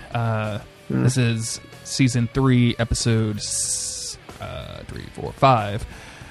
Bedtime Stories. Writer is Catherine Humphreys. Director is Mike Roll. Air date November 1st, 2007. Once upon a time, Sam and Dean visit a strange town where mysterious deaths seemed linked to fairy tales. Meanwhile, Sam summons the Crossroad Demons and threatens her with the rebuilt cult. That is not a meanwhile. That is just the final scene. That's of the the last 5 minutes of this episode. What? Can you describe to me what the fuck is happening in this episode? Okay, Chris. Okay. I don't. Okay. Okay, Jeremy, listen. You ready? I'm just going to give you the full story, not the investigation, just what exactly is going on. Ready? Okay. So this girl, break it down for me. What's her name? I didn't think to write her name down. Snow White. So Snow White Or Sleeping Beauty. All right, Sleeping Beauty was poisoned by her stepmom when she was 8 years old. Callie. And Callie. So Callie was poisoned by her stepmother when she was 8 years old, and it basically put her into a coma. But people knew that her stepmother had poisoned her. They thought that it was just an accident. And so Callie's spirit, basically trapped inside of her, or clinging to her body that's in a coma, her spirit is loose, and it's essentially trying to get her voice heard, to let people know, this was not an accident. This was done to me. My wicked stepmother tried to kill me. And her stepmother had since died, so she's not really even part of the story. It's not like somebody's getting comeuppance in this. During this, she's just staying at the hospital where her father was. He's a doctor, and he reads her Grimm's fairy tales because I guess that's something that she just enjoyed when she was younger. And now she's just, a fully, grown woman or teenage woman. I don't know. She's much older now, but her spirit has remained at the age of an 8-year-old girl. And her spirit is also unable to speak, but it's still trying to communicate what happened to her. And as time has gone on, rather than being able to manifest any words or anything like that, it's just her anger and frustration of being silenced and not being able to have her voice heard and to have the truth get out. No one will listen to her because she can't speak. So it's just manifested in rage and anger, and it's manifesting through, I'm going to keep using the word manifesting, I guess, manifesting through the imagery going into her head, which is the fairy tales that her father's reading to her. So it's just essentially random violence caused by her personal anguish in the shape of fairy tales. So you get these guys who own a construction company, some Three Little Pigs shit, and they're attacked by a wolf man. And then there's a Hansel and Gretel situation. It's just her manifesting evil things happening in the real world. And it doesn't make any sense. She's incredibly powerful. How is she so powerful? How did she find... None of this episode makes a lot of sense. What you described makes a lot of sense up until the part where you talked about the 3 guys. So yeah, she finds these 3 guys that are arguing over the way to build a house, and when they're literally having the Three Little Pigs argument of, oh no, you should have gone with stone, like I said. No, we should go with wood, like I said. When they're attacked by a wolf, it's so improbable for this thing to exist and for her to latch onto it. It's just. And it's not played for comedy at all. It's played perfectly straight, and as if this stuff is supposed to be scary, and they film it it's all filmed like it's supposed to be scary. They do the perspective of the monster before it jumps on the guy, and all of this stuff is meant to be scary, and it's not, and it's just dumb. I don't like this at all. If she was just manifesting the monsters or something rather than becoming a vengeful spirit, she was appearing as the big bad wolf or something, that I could at least get along with, because we know that vengeful spirits have power. We've seen it plenty of times before. They can do things like drown people in lakes. They can do serious damage to life. So if she was just manifesting her spirit as these things that she was, hearing in her psyche, we can understand that. But how is she manifesting the 3 little pigs who are also going to be killed? What, it just doesn't. And I get it. It's a fun little, it's a twist. They're fairy tales, and Sam's going to figure out that they're fairy tales, and Dean's going to make fun of him for knowing that.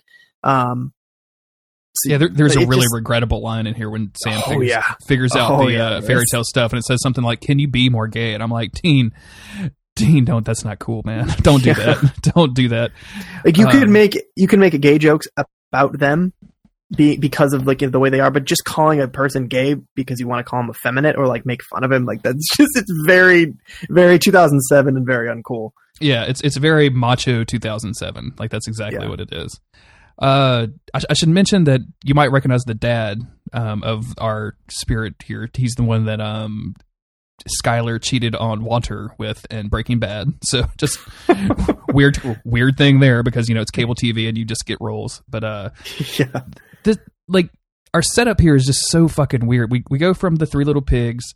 2 people get lost in the woods, and an old lady invites them in, and the old lady just fucking murderizes this dude in front of his wife. It's actually kind of a funny thing, and if I have it, I'll try to make a GIF out of it and put it on the Twitter when this episode goes up. But she's this dainty old lady, and just gleefully stabbing this dude in the chest while blood splatters all over. It's really gruesome, and there's some kind of gory stuff and shocking stuff in this episode, but everything that ties the episode together as a whole, I think, fails miserably for me. Yeah. Excuse me. It's not an entire. It's not unwatchable episode. I wouldn't really even say it's a bad episode, but like I would overall, say it's a bad episode. okay. Jeremy would say it's a bad episode, but it's just not one that's like, it's just there. It just is, you know, and this aired the day after Halloween, and I could totally see this being their Halloween episode. We're like, okay, let's, you know, punch up the gore a little bit. Let's do something that, you know, the audience can tune in. So if you've never watched Supernatural before, that you'll want to do this. I don't know. I'm talking on my ass right now, Jeremy, but like, you know, I can see its place, and I can see why this was thought of as an idea. Because on paper, it's like, okay, so these fairy tales are, you know, manifesting in real life, and people are, you know, getting killed. Like, that's a fun premise, but they don't do a whole lot with it. And again, you know, Jared and Jensen are able to carry the episode enough that it's not a chore to watch it, but it certainly wasn't that fun. I didn't even really take notes on it because I was like, I just don't care. I did, and I don't know why. Like, I've got like a page and a quarter worth of notes on this thing, and I'm not like, there's some weird stuff that happens, and there's some funny stuff that happens. This weird fairy tales come to life thing is something that's going to get real popular with other TV shows. Like, we're going to go on to see the stuff from, you know, Once Upon a Time, or the one with the headless guy, and like all of these things. Like, this becomes a trend, right? I don't know the name of the show. You know the one I'm talking about, right? Yeah, my dad loves that show, but it's also escaping me right now. The Headless Guy show on CBS. Sleepy Hollow. Sleepy Hollow. There you go. And so I guess like one of the things to its favor is it's before a lot of that stuff happened. Like, I'm not saying it set the trend, because I'm sure this came from somewhere else, but it definitely feels like this was before that. If they could have made this into like a movie, that might have like served itself better. But this is just like a random episode of Supernatural. Like, it just doesn't fit. Like, this is the most powerful random little ghost ever. Throughout the episode, there's many, many lingering shots on large frogs. Like, just one. And at some point, they finally acknowledge, like, as they realize that this is a fairy tale thing, Sam's like points out this frog, and Dean's like, well, I'm not kissing no frog. And that's literally the last time we see anything about frogs. Like, I think they run over one at some point, and that's it. It's really weird. It is really weird. It's like they had all these like cool ideas, and they didn't know how to make them all fit together. Yeah, it's not real great. We do get a classic introduction though. Sam and Dean introduces the boys as Detective Plant and Detective Page, which is good, quite good. Yep. We haven't had one of those in a while, so that's good. Dig that. I guess this is really about it. Like, there's a thing where like the old lady, I don't know, there's a Red Riding Hood thing towards the end of this where a girl gets kidnapped by a wolf guy who's not an actual wolf guy. It's just a dude that's pretended to be a wolf or something. And Dean goes to rescue her, and they fight. And they convince the little girl to move on, and the dad sees her, and she moves on, and then all of the stuff stops. Like, the end.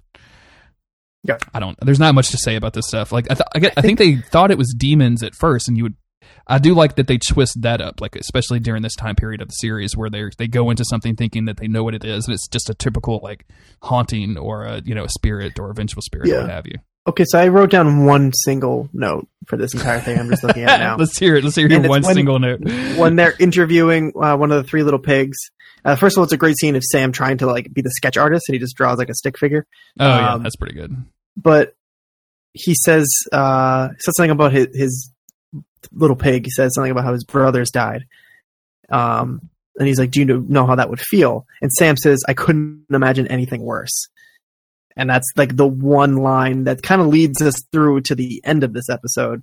Because other than that, there's almost no character development and really nothing. Yeah, this is a pretty typical Monster of the Week episode where at the very beginning of this episode, we do have Sam and Dean arguing with Sam. Yeah, they're fighting in the car, right? Yeah.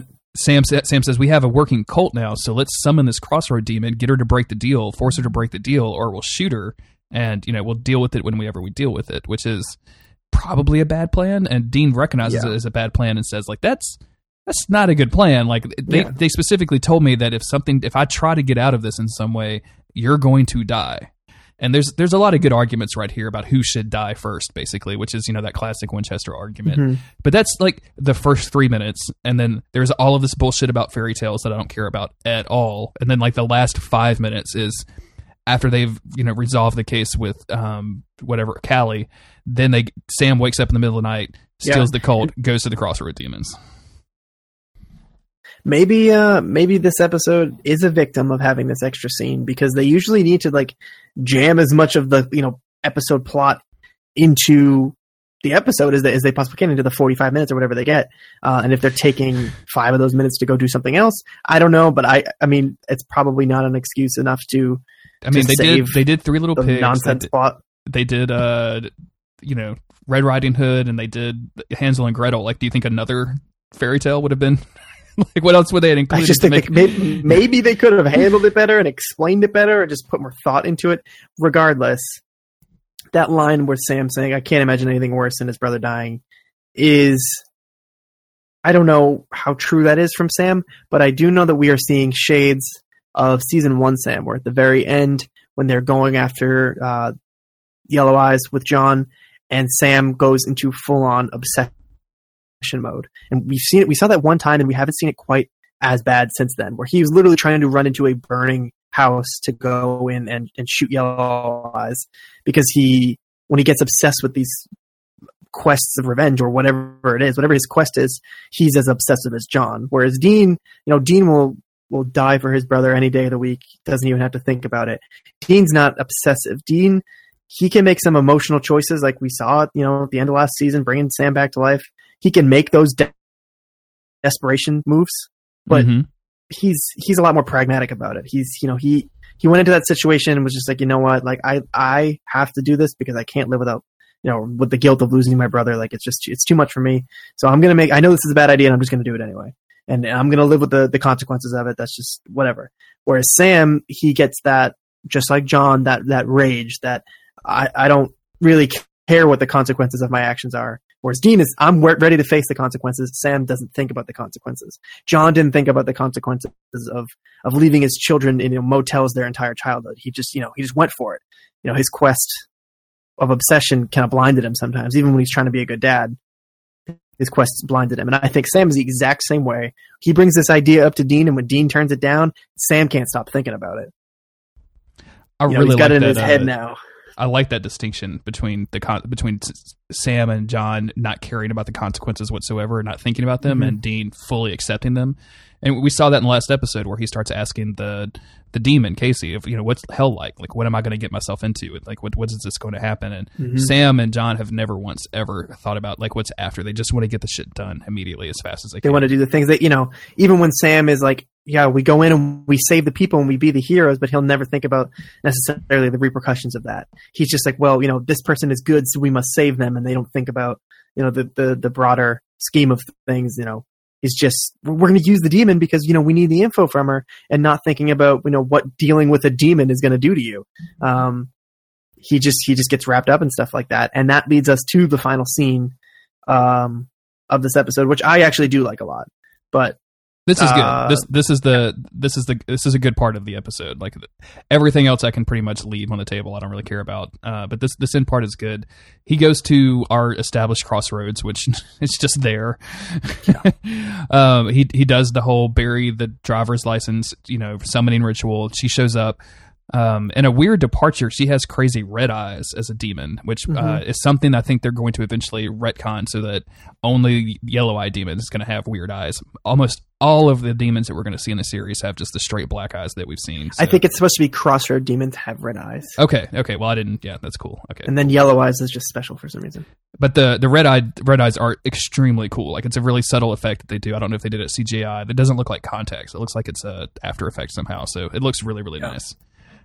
He immediately threatens her with the Colt, and she knows it, and she's like, "Oh, I know where you got that from, Ruby, huh? Like that traitor or something." So she, confirming Sam's suspicion and confirming our suspicion that she's not on the demon side. She's not necessarily on the Winchester side, but definitely in between somewhere. So, yeah, and this is good. I think that puts her a little bit more in his camp. Sorry, go ahead. No, it gives Sam a little bit more confidence in Ruby, which is probably misguided, but it works. It's confirmation bias. Exactly.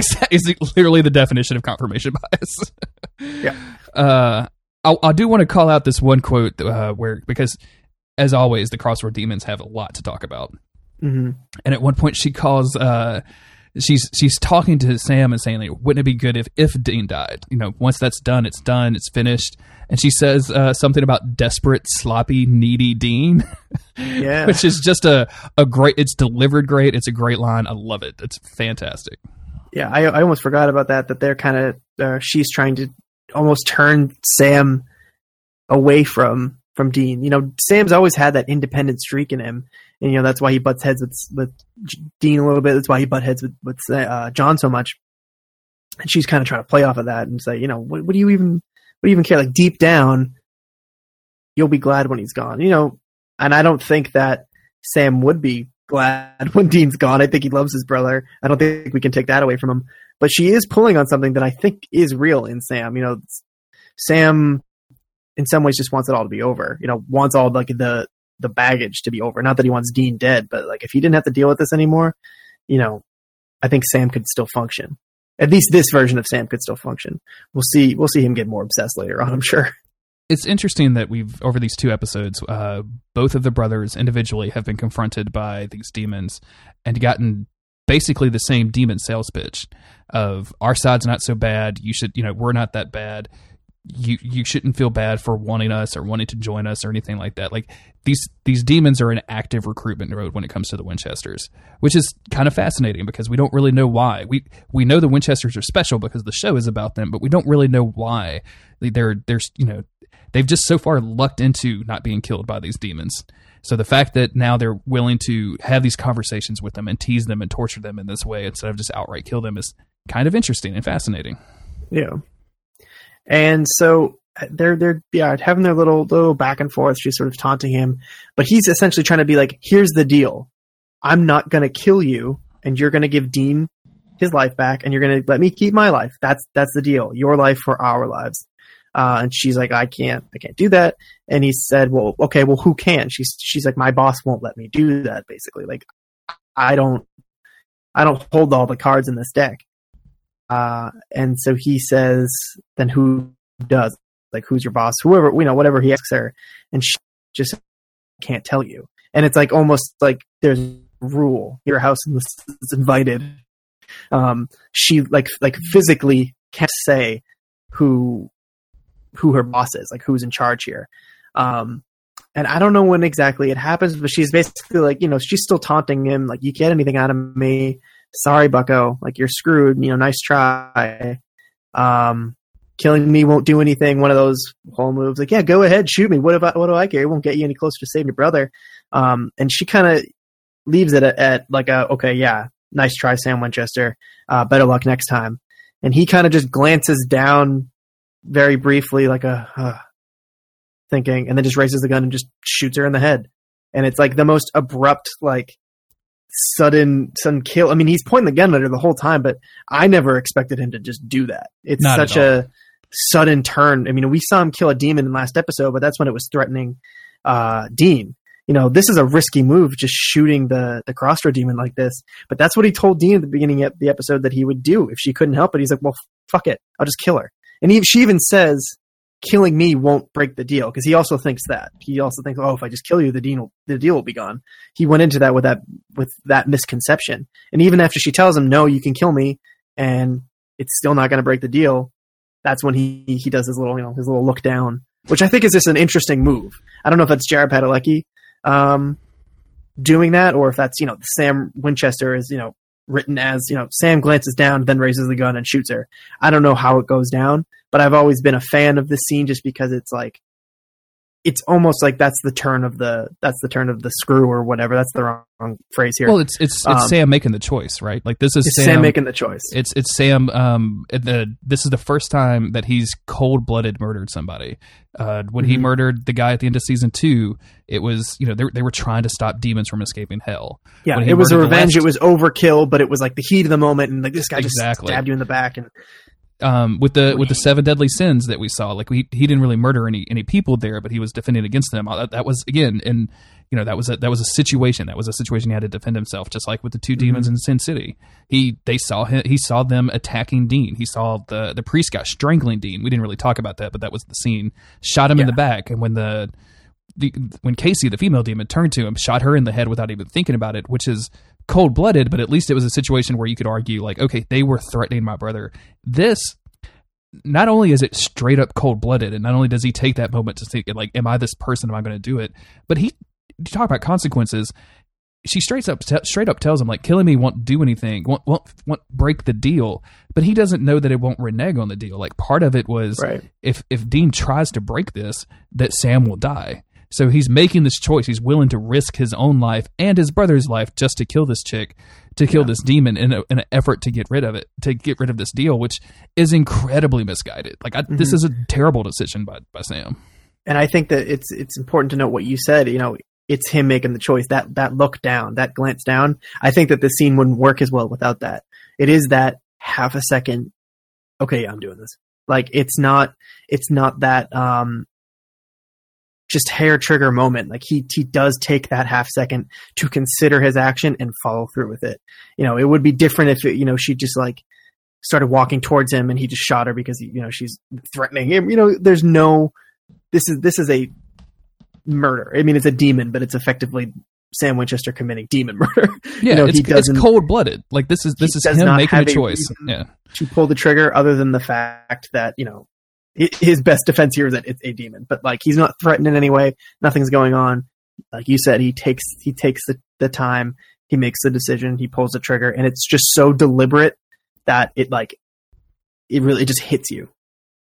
And as it stands now, and I haven't watched ahead at all. I mean, obviously I've watched this before, but I'm watching along with the show and trying to keep pace with the podcast to keep it fresh. At this point, I'm a little terrified of Sam. I'm worried of what this guy is capable of. If he's murdering this demon without knowing the consequences, what else is he willing to do to save his brother?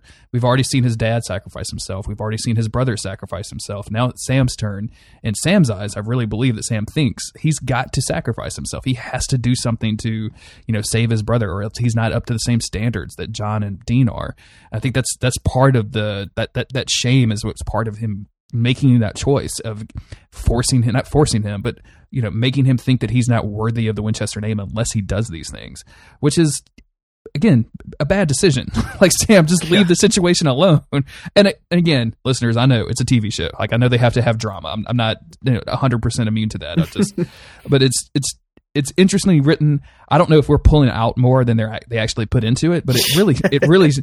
I mean, thinking that this is a 45-minute episode and we spent more time talking about the last 5 minutes than we did the 40 that came before it. But so maybe we are, but reading in this too far, but it really feels like this is like a turning point for Sam. And we're going to, throughout season 3, we're going to see him, Sam is going to change. I don't think that's a spoiler. These characters are going to change over time, and watching Sam's progression into what he is now, what he was in season 1 and season 2, and then what we know that he's going to get to eventually is kind of fascinating to me. I keep using the word fascinating over and over again. It's just well written. This is why Sam is my favorite character, and it's not because he's the most likable. Dean is far and away the most likable person in this show, and that never changes. He's like the reliable guy. You need Dean for Sam to even work as a character, because Sam is so flawed. I mean, Dean's of course flawed too, but he's human flawed, and you want to root for him. You want him to get better. Or Sam is flawed to the point where, like you said, it starts to scare you. You don't know what he's going to do. His behavior has just changed, and he starts going down this path that, we don't really know where it's going to lead. It's just everything seems to be unfolding so quickly. And I've watched this show, with friends and family in the past, and I've watched it with people who have just outright hated Sam Winchester. Like, how could he be doing these things? He makes these decisions. And I know, we've been talking about on the show, angsty Sam, all these different things. But personally, I guess I just, my Twitter bio mentions Hamlet because I like that tragic hero kind of story who does the tragic hero does something evil in the name of something good. As far as fiction goes, I really enjoy that kind of thing. And we just start to see Sam fall down in that path, and that type of trope is just interesting to me. And that's what made him my favorite character, not because I liked him the most, but because he was the most interesting to me. I can see that. I mean, that's it. Ostensibly, as much as the show is also the hair. Also the hair. You really saw something of yourself in Sam Winchester, didn't you, Chris? Yeah. I almost called you Dean there for some reason. Jesus Christ. I almost called you Dean earlier, too. Oh, man. I think that's good. I think I've said everything I want to say about the episode. Like, I can't believe I talked that much about this fucking episode. I can't either. I can't, because when we started it, I really thought that we were going to be like, okay, this is bedtime story. Sam shoots a crossroad demon. Roll credits. That's pretty much it. But that's a big moment for Sam, and I dig it, man. I dig that part. I don't dig any of the 35 to 40 minutes that came before it. Like that stuff is all boring as shit to me. So you can just skip the episode, watch the beginning scene, and watch the end scene. Or, I mean, I'm just guessing, but the next episode will probably include those two scenes and the previously on. So just skip the episode entirely. True. I think this is the second episode in our completely skippable, except for this last scene, like this and the racist truck. I think you could completely skip and just be perfectly fine. Yeah, I'm sure there's some people who like this episode. If you're into, fairy tales, if you just like the theme of it, because like I said, watching it wasn't entirely like god awful. I just don't think it's that good. Yeah, it's not badly done. Like everything that they do with the fairy tale stuff, like it's well rendered. That's it's well realized. The acting is okay. It's just a stretch of the imagination for these three construction guys to have like I could just give a shit less. Yeah, and like the little girl with the exact red hoodie, like it's just so fucking ridiculous and out. Like it's unbelievable to the point where I can't even describe it, and that's including a lot of the like just dumbass shit that we're going to get into later at this show. So, do you have any thoughts about these 3 episodes as a whole before we wrap it up? No, I mean I like the I like that we're starting to see some sort of an arc for Sam, as I've expressed. I think it's important that we're on Team Dean and Team Sam respectively. I mean, I can't really say I'm on Team Sam. I just like Sam a lot, but because I love Dean too. But I like that arc is starting to form. I like that he's changing. I think it was really necessary for the show. Otherwise, it would just be the constant overwrought back and forth for 5 years, and that would just be too much. And we're still getting some of that. But I'm glad that something's starting to change, and I like that we got to see a little bit of vulnerability from Dean finally. You had to know it was coming at some point. And well, of course, we've seen vulnerability when it comes to his family, but about himself, he's vulnerable about his own fate, and I think that is important to fleshing out his current situation, especially where the season is short. It takes a lot of deviations into fun little episodes. So you got to have those little moments of him sitting in the basement, kind of breakfast style, or Breakfast Club style, confession. We're trapped in this room together. Let's do our bottle episode, and let's confess something. Let's just get, chummy with each other. I think that's really important for Dean, for this season. And, okay, that's it. I'll stop talking. I like 2 things from the script episodes. Number one, we've seen the comedy episodes before. I don't think we've seen them anywhere near to the degree that Bad Day at Black Rock, like the physical comedy, the kind of weird situations, and then everything that happens in those episodes. They're not only are they like funny, which is really hard to do, but they're funny, and they're like, again, I keep saying physical comedy because that stuff is hard to pull off. Like that's really hard to make work, and they do it so well. Like it's ridiculous, but it actually works, and it works throughout the episode. Like it adheres to its own fiction, if that makes sense. Yeah, it's fantastic. And then secondly, whenever they blow up the mythology of the show, whenever they increase that, like the scope of the mythology, finding out that demons have a god, that his name is Lucifer from the Bible, that they believe in him, that they have faith in him, setting up this archetype for these demons that they are, demons are corrupted humans. Like that's what the classical definition of demon is, basically. Mm-hmm. So setting all of this stuff up, and for Dean to actually say the words like, there's actually a hell and you're from there. What is it like?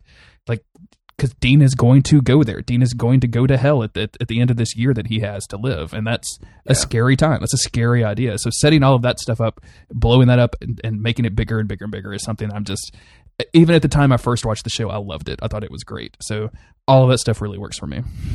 Oh yeah. Yeah, it does. I guess that'll do us for today, huh? We're good? Yeah, I can't believe we went for this long on these episodes. I can't either. I did not expect it. We'll be back next week with another 3 episodes. I should very quickly look at the titles of those. In the meantime, you can go to monsteroftheweek.cool/schedule and see exactly when and what episodes are coming out. We'll be covering Red Sky at Morning, Fresh Blood, and A Very Supernatural Christmas. I'm excited. Red Sky at Morning, I've mentioned it several times. That's what I keep talking about. That was not the racist truck. This is the Ghost Ship episode. I'm very excited about that one. And then there's, the other ones are probably going to be good. I don't know. I have no idea. Yeah. There's some more of this Sam shit going on, and there's a Christmas episode. There's a Christmas episode and a return of our favorite Lurkin Gordon. Oh yeah, spoilers. Thank you everybody for listening. We beg you every episode, and we really mean it. Please go leave us an iTunes review so we can get busted up in those charts and we can make this podcast as big and as famous as it deserves to be. Chris, where can people find you on Twitter or elsewhere? You can find me on Twitter at localbones. You can also check out Podcast Chomp on Twitter for Chris's gaming podcast, which is very, very good. New episodes just about every week nowadays. Yeah, well, we try. You guys have been on your grind lately. Right, yeah. We're like 70-something episodes in. Give us a break. The numbering is so confusing now. I don't know what like timeline that we're in with these numbers. That's because we released episode 66, and then we forgot, and we accidentally went to 68, and then we did 69, and it was on Steve's birthday. It was this whole thing. So then we were like, oh shit, well, we got to go back and do 67. It doesn't matter. Yeah. So we just did it. We just fucking named it that. We didn't care. I love it. You can find me on Twitter at JG Greer. I do a lot of podcasts that you can find there. They're about Dark Souls and X-Men and video games in general. It's a good time. You can find the podcast on Twitter at MOTWcast. MonsterTheWeek.cool is the website that has links to all of our social media sites. And thank you for listening, and we'll see you next week.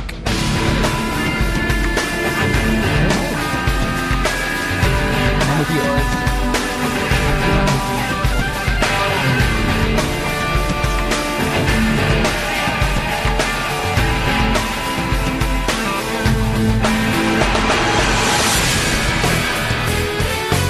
Can you hear me? Chris. Hello? Hey. Oh, okay, there I am. What's happening, buddy? Not much. Sorry for the delay. You were finishing something up? You had some important business to take care of when you got home? No, I was eating because I felt like poo-poo, so I thought I'll eat some food, and then I won't feel like poo-poo anymore. But you know what? It didn't really change much. Are you Democratic House Majority Leader Nancy Pelosi? What do you mean you felt like doo-doo? Poo-poo is different than doo-doo, okay? I feel like well, poo-poo. First off, sorry. Don't fucking get it twisted. I might be sick, but I'm not putting up with this shit.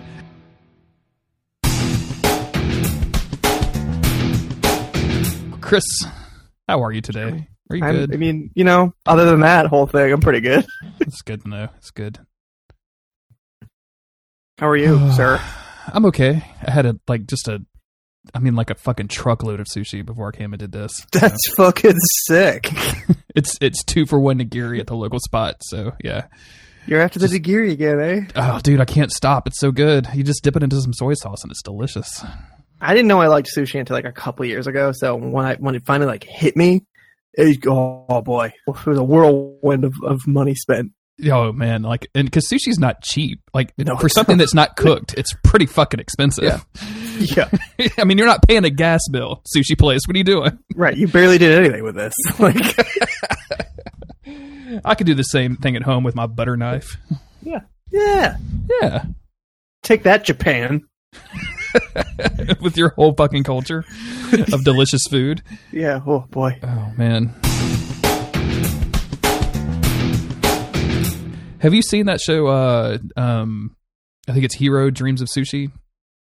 No, I know what you're talking about though. Yeah, that's. I don't know if you've ever worked for your dad. I work for my dad right now, but the whole thing is about this old dude, and he's the perfect sushi guy or whatever. And his son is 45 years old, and he's like, maybe one day Dad will let me make an appetizer. I don't know. Maybe. I don't know what's happening.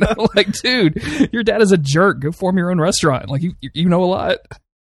I worked for my dad very briefly, but it was just hey, go clean that shit over there. I'm like, okay, Dad.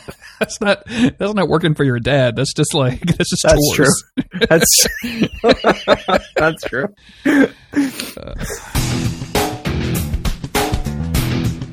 I'm sorry I drunk texted the Chomp Chain podcast. No, it was great. It made me laugh. Hearing that repeated back to me in the form of a podcast made me very embarrassed. So sorry. Well, I think I pressed it by saying that you were drunk at that I was, noon or whatever. Which didn't make it sound any better. Like, I think that made me come off pretty.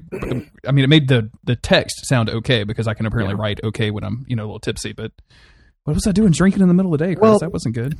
I mean, I was exaggerating it. Plus, as you know, the British would say, it's just bants. It's just what? Bants. Like banter. Yeah, banter? I think people use it ironically now. Like when, Okay. you're just joking around with your boys. It's just, it's just banter. It's just bants. But it's usually them saying that when they've just said something like really terrible. I've never heard the Like, phrase bants before. Just being like really offensive and just be like, oh no, it's just bants, mate. Just a bants, I don't mate. know. I don't know. There's several things happening with the definition of bant on Urban Dictionary. Okay. First off, it was created by Jimmy Riddle, which on November 12th, 2003, which, Jimmy, if you're still out there, thank you. For James Riddle. James T. Riddle. And then the example is Lowbrow or Loughborough Uni is famous for its bant and its winning ways. Chin up, Warwick. Like, what? What does any of that mean? Do you do that thing where you you watch a British show and then all of a sudden you kind of start having a British accent or I something? know, absolutely. I listened to this podcast. I've listened to them for years. This is where I got the term bants. It's called Regular Features, and it's just 4 really, really funny British guys. And yeah, it's just I would like think in their voices sometimes because I would listen to them so much. So I would always end up binging it. I'd listen to like 10 episodes in a day, and suddenly I'm just like, I'm British now, right? Of course, that's the way that works. Yeah. I listen to one thing. I'm gonna have to cut all this out too because I think my stepmom listens to the show now. So that was a bad plan. She was like, "What's a podcast?" And I was like, "Well, let me put this on your phone." And I put all of my podcasts I never on tell there. people how to find it. I never ever tell people, especially when we were starting Chomp Chain and like when we first started posting about it on Facebook. It's like all 4 of us know all of the same people, so everybody has like some sort of interest in it. And like everybody from our high school suddenly on Facebook being like, "Hey guys, what's this?" And then like people's moms being like, "I want to check out your show." I'm like, "Oh fuck, don't do that." Do you like? I always get weirded out when comics talk about their their parents being at shows and stuff, and they're being like ludicrously graphic and like just extremely sexual. And I'm like, how do you do this in front of your mom? Man, like, my mom is dead, and I can't like speak a weird thing in front of her grave. Like, it's just weird. Yeah, I've never been like my family. They've never like got mad at me if I like say fuck or whatever, but. It's just still like I just don't talk like that around my family. It's just not unless I'm like purposely like saying something I think is funny or saying something in a funny way.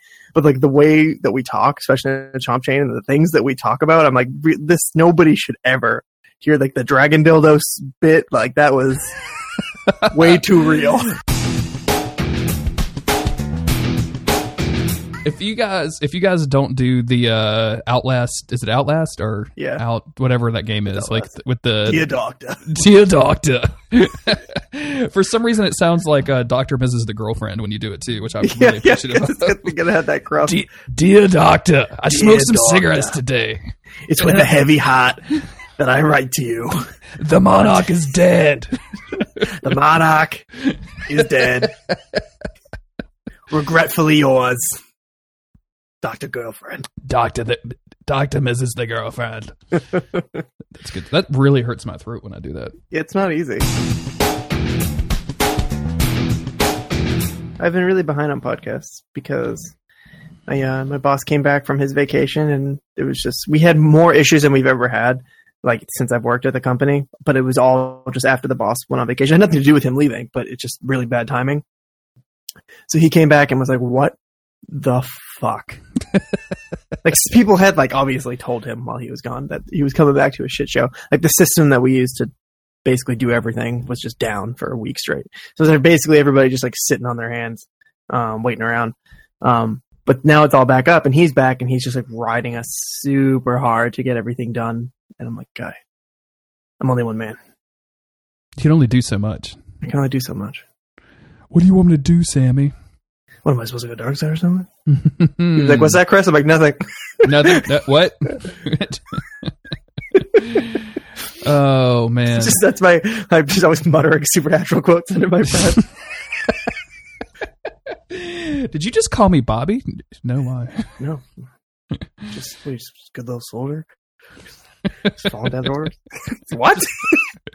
Who? Your dad? Nothing. Did you just say Wendigo? What the fuck is? I didn't say anything. Just lay off me, come on. I love Bad Day at Black Rock. It's a stupendous episode. Sin City is a very weird episode. I like how the demon's master plan is actually literally to be like, hey, did you know that you can make money with sex and drugs and alcohol? And the guys are like, what? Yeah. This is that episode's where, is it the same one where Sam shoots the crossroad demon? Or is that the one after it? That's the one after it. Bedtime Stories is the one he shoots the crossroad demon. You may not remember that because you might have fell asleep during Bedtime Stories. No, that was too fucking rock hard when he shot the... I was really disappointed because that's my favorite crossroad demon so far. Like, she's the coolest really cool. one. I should be saving this for the podcast, so just put it in the fucking outtakes. I always really like Sam's turn there, and I know that's, Sam's our whiny guy, but I always like characters that do that. I was really excited for Anakin's story until that turned out to suck. I really like Big Boss and Metal Gear. You start off with a good guy and then become a bad guy. I think that episode 3 is not as bad as people say that it is. Like the end of episode 3 when Anakin and what's his face Obi-Wan, are having that conversation, and Anakin is like about to fall into the lava or whatever. Like, that shit is the most legit, like, emotional shit that Star Wars has done. Oh yeah, it's great. Oh yeah. See, I really benefited with those movies, and I can't really enjoy them the same way now. But not to make you feel old, but I was 8 years old when Phantom Menace came out. Yeah, I was 8 when that movie came out. So I was like, this is fine. Like, look at how cool their lightsabers are now. Like, this is great. And then Clone Wars, I think I thought that sucked even then, which I must have been like 12-ish when that came out. I never liked Clone Wars or Attack of the Clones, what the fuck that movie's called. And I did like Revenge of the Sith back when it came out. Like, I was just full on. Like, I enjoyed this. Hold on, which one? There was. I guess I'm getting confused. It was Phantom Menace, and then it was Attack of the Clones, and then Revenge of the Sith. Revenge of the Sith. Okay, cool. Yeah. Phantom Menace. Like, I worked at the mall, so like all of the mall employees bought tickets to the opening night or whatever, like midnight, and it was super cool until the movie just totally fucking blew. Like, we all walked out of there like, what the fuck was that? Like, why did we even bother staying up to midnight or to like 2 a.m. to do that shit? My experience was so much different because I just left school early and my dad picked me up and I went and saw fucking Star Wars. See, that sounds like what happened to me when my dad picked me up and we went to see Stargate in the movie theater. There's a Stargate movie? What do you mean there's a Star? Are you seriously asking me if there's a Stargate movie? I thought it was a series. It? I don't know anything about Stargate, so is the series based on the movie? Breathe in. Got to breathe in and breathe Jeremy, out carefully. Jeremy, I don't watch the Sci-Fi Channel. You should. It's not. It was an actual movie. Like, people are in that. Like, what's his name is in it? The guy. The guy? Yeah, the guy. Like, people are in that movie. I just went to Stargate.com instead of IMDb.com. That's what I was thinking in my head. No, I never really knew much about Stargate, other than that my uncle, who liked Star Wars a lot, really liked Stargate. Stargate is a legit great sci-fi movie. I'm just going to say James Spader is in that. Kurt fucking Russell is in that. Come on. Okay, yeah, I'm looking at this now. Yeah, I know. Okay, all right. I'm caught. You know what this is. I don't know remember what who this the bad is. guy is. The bad guy is somebody weird. Or no, maybe not. I don't remember. But it's a really good movie. I would put it up there with like probably better than Phantom Menace. It's easily better than the Phantom Menace. Yes. Yeah. When you're 8, it's really just easy to be distracted by a double-sided lightsaber and just to be able to see nothing beyond that. How fucking awesome was the pod racing scene though? That was the shit. The 45-minute pod racing scene? Yeah, it took up a majority of the movie. Try watching that now. It's really long. You're like, wow, is this still okay?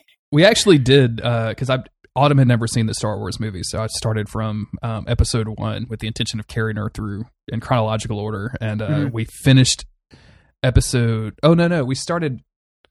what was this? Oh yeah, we started with the original movies, and then we got to some of the extra features have like Jabba fucking walking around, all CGI Jabba like walking around and shit, and it was horrible. And she's like, I don't want to watch these anymore. But we did get through the pod racing sequence, and it was not great. Me and Jess did that, something similar to that, a few months before Force Awakens came out, because she had never seen those movies. And she was a lot more enthusiastic to just watch them. She was like, yeah, I don't care if these movies are bad. I'm down. It was surprising. Yeah, I mean, they're fun movies. Like, even if you don't like the dumb stuff around it, like the midichlorian bullshit, like, it's still fun. Like, it still has, you can still have a good time with them. So it has the Duel of Fates. That's like the illest theme song ever. all I remember from getting my first cable internet connection is having Napster and like just looking for song and just being nothing but techno remixes of that shit. I mean, that was all. It was like that and notavirus.exe and Britney Spears bootlegs and oh my god. Oh man. I was pretty big on Napster despite being, again, 8 years old, but I was just like, this is I can just have all this for free? Yeah, they just let you do it. I've told you about my career selling Dreamcast games, right? All I did was download fucking music videos from like Final Fantasy and different anime that people had made. I would have been a way better person if I never did any of that. I don't know if this is anime, but I had to get a Kiss Asian account the other day. Do you know what that is? I know Kiss Anime was an anime website, but I thought it was Kiss Asian. Maybe it is. They know they have to change that all the time because it's illegal as shit. It's illegal. Yeah, I got all up in that Shin Godzilla movie, and then discovered that the same people did the Attack on Titans movie, and then I was DMing with CJ because he's all into that shit, and he was like, first off, go get a subscription to this, and then here's a list of movies, and here's a list of shows I want you to watch, and I want you to report back to me later. I was like, okay, yes, sir. Right away, sir. I still haven't had a chance to watch Godzilla versus Mechagodzilla, which is my next one then. I haven't seen any of those. I just know that Shin Godzilla was the dude from Evangelion, that anime. Yep. So I'm a big fan of his work. Despite how anime it is. It is very anime. You can did a mental breakdown while making it. You can tell because I can't pronounce the title correctly. That's how you know it's real anime. It's a tough one. It is. I had never actually heard it said out loud until just now. So glad that we had this conversation. Some people say like Evangelion. Evangelion? Or like that. Yeah, I've always just said Neon Genesis Evangelion. Evangelion. I mean, oh wait, they say Evangelion in the show, so just kidding. That is right. Okay. Well, that's real easy then. Mostly did they just say Ava. So if anybody asks you about it, you go, oh yeah, Ava. Ava. Yeah, I know that. Because then you're cool and you're like, yeah, that's just what I call it. Yeah. Thank you for teaching me the cool anime words so I can identify as a cool anime person. Did you see the tweet that Michael Prin sent to us today about Dean's email address? Yeah. But AC. Yeah. That's incredible. That Twitter is constantly blowing up. People love talking about Supernatural, man. It's great. I'll because I'll look at my phone, I'll see I have like 3 notifications. I'm like, oh, what is it? I log in and I haven't seen anything. So I'm like, well, all right, immediately just go to Monster of the Week. Yep, that's it. I literally have 3 notifications right now as I'm checking it right now. Dude, seriously, don't go look for that like fanfic thing that Audrey linked us. I was like, it can't be that bad. Like it's just fanfic, right? Like, what are they going to be talking about? Fucking? Yeah. I didn't expect full photoshopped Wang on like pictures of young Dean Winchester. And like, I don't know Dean Winchester's history, but he definitely looks younger in the picture that I saw than he did in the show ever. So I'm kind of worried that I may have committed a cardinal sin by seeing this picture. That's pretty fantastic. Are you caught up on Attack on Titan? No, I've only watched the first season, and then of course the first movie. Which, dude, you should watch the first movie. It's dope as hell. I got to check that out. It's like I barely paid attention to the subtitles. I'm gonna be honest. Like I don't think you really need to know what people are saying during that. But yeah, probably screaming. Yeah, and there's like that one chick that eats a potato a lot. Like she eats like so many potatoes during the thing. But otherwise, like just the special effects and the set pieces and everything are so incredibly dope. And like when they're not, they're so silly that it's great. So that's good. Yeah, there's a episode 2 of season 2 has a great scene with her, and it's so fucking creepy. I was really not expecting that whatsoever from this show, because the show, I feel like season 1 is good, but it's like it has its problems here and there, and I didn't have huge expectations going into season 2, but it's been really, really good so far.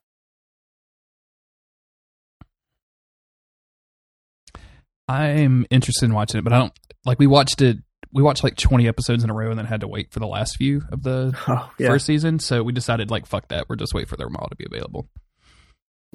There's only 12 this season. So. The first anime, I think we watched Fooly Cooly together way back when. Yeah. I think that's the first anime that we actually watched together. I would recommend checking out, if you're ever like in the mood for something like that, this series called Monster.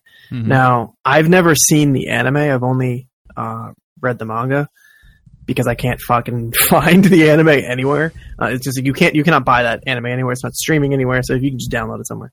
It used to be on Netflix, but it's about I think I described it on some podcast at some point.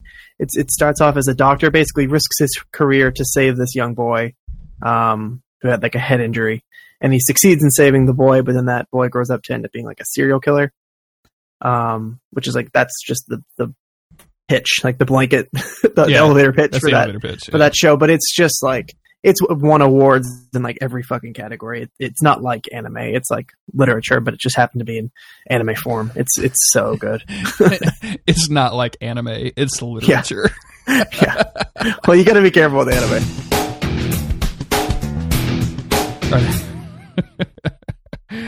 I need to bust out my PS2. I have a modded PS2 with the hard drive still in it. I wonder if that shit still works, because it just had a bunch of fucking games installed on the hard drive that I downloaded illegally. Awesome. It was great. Yeah, I love my PS2. I just played Onimusha over the weekend. Yeah, I saw that on Twitter. I've never played it, no, but I saw you tweeting out pictures and stuff. Yeah, I liked the game like a lot when I first got it, but being a little kid, I had a hard time playing. Not a little kid, I was like 11 or 12, and it's just it's basically Samurai Resident Evil. Mm-hmm. So I went back into it this weekend thinking, I'm not going to have a very good time with this. It's probably aged really poorly, but for whatever reason, I got so into it, and I just beat the whole game this weekend. It was great. Nice. Yeah.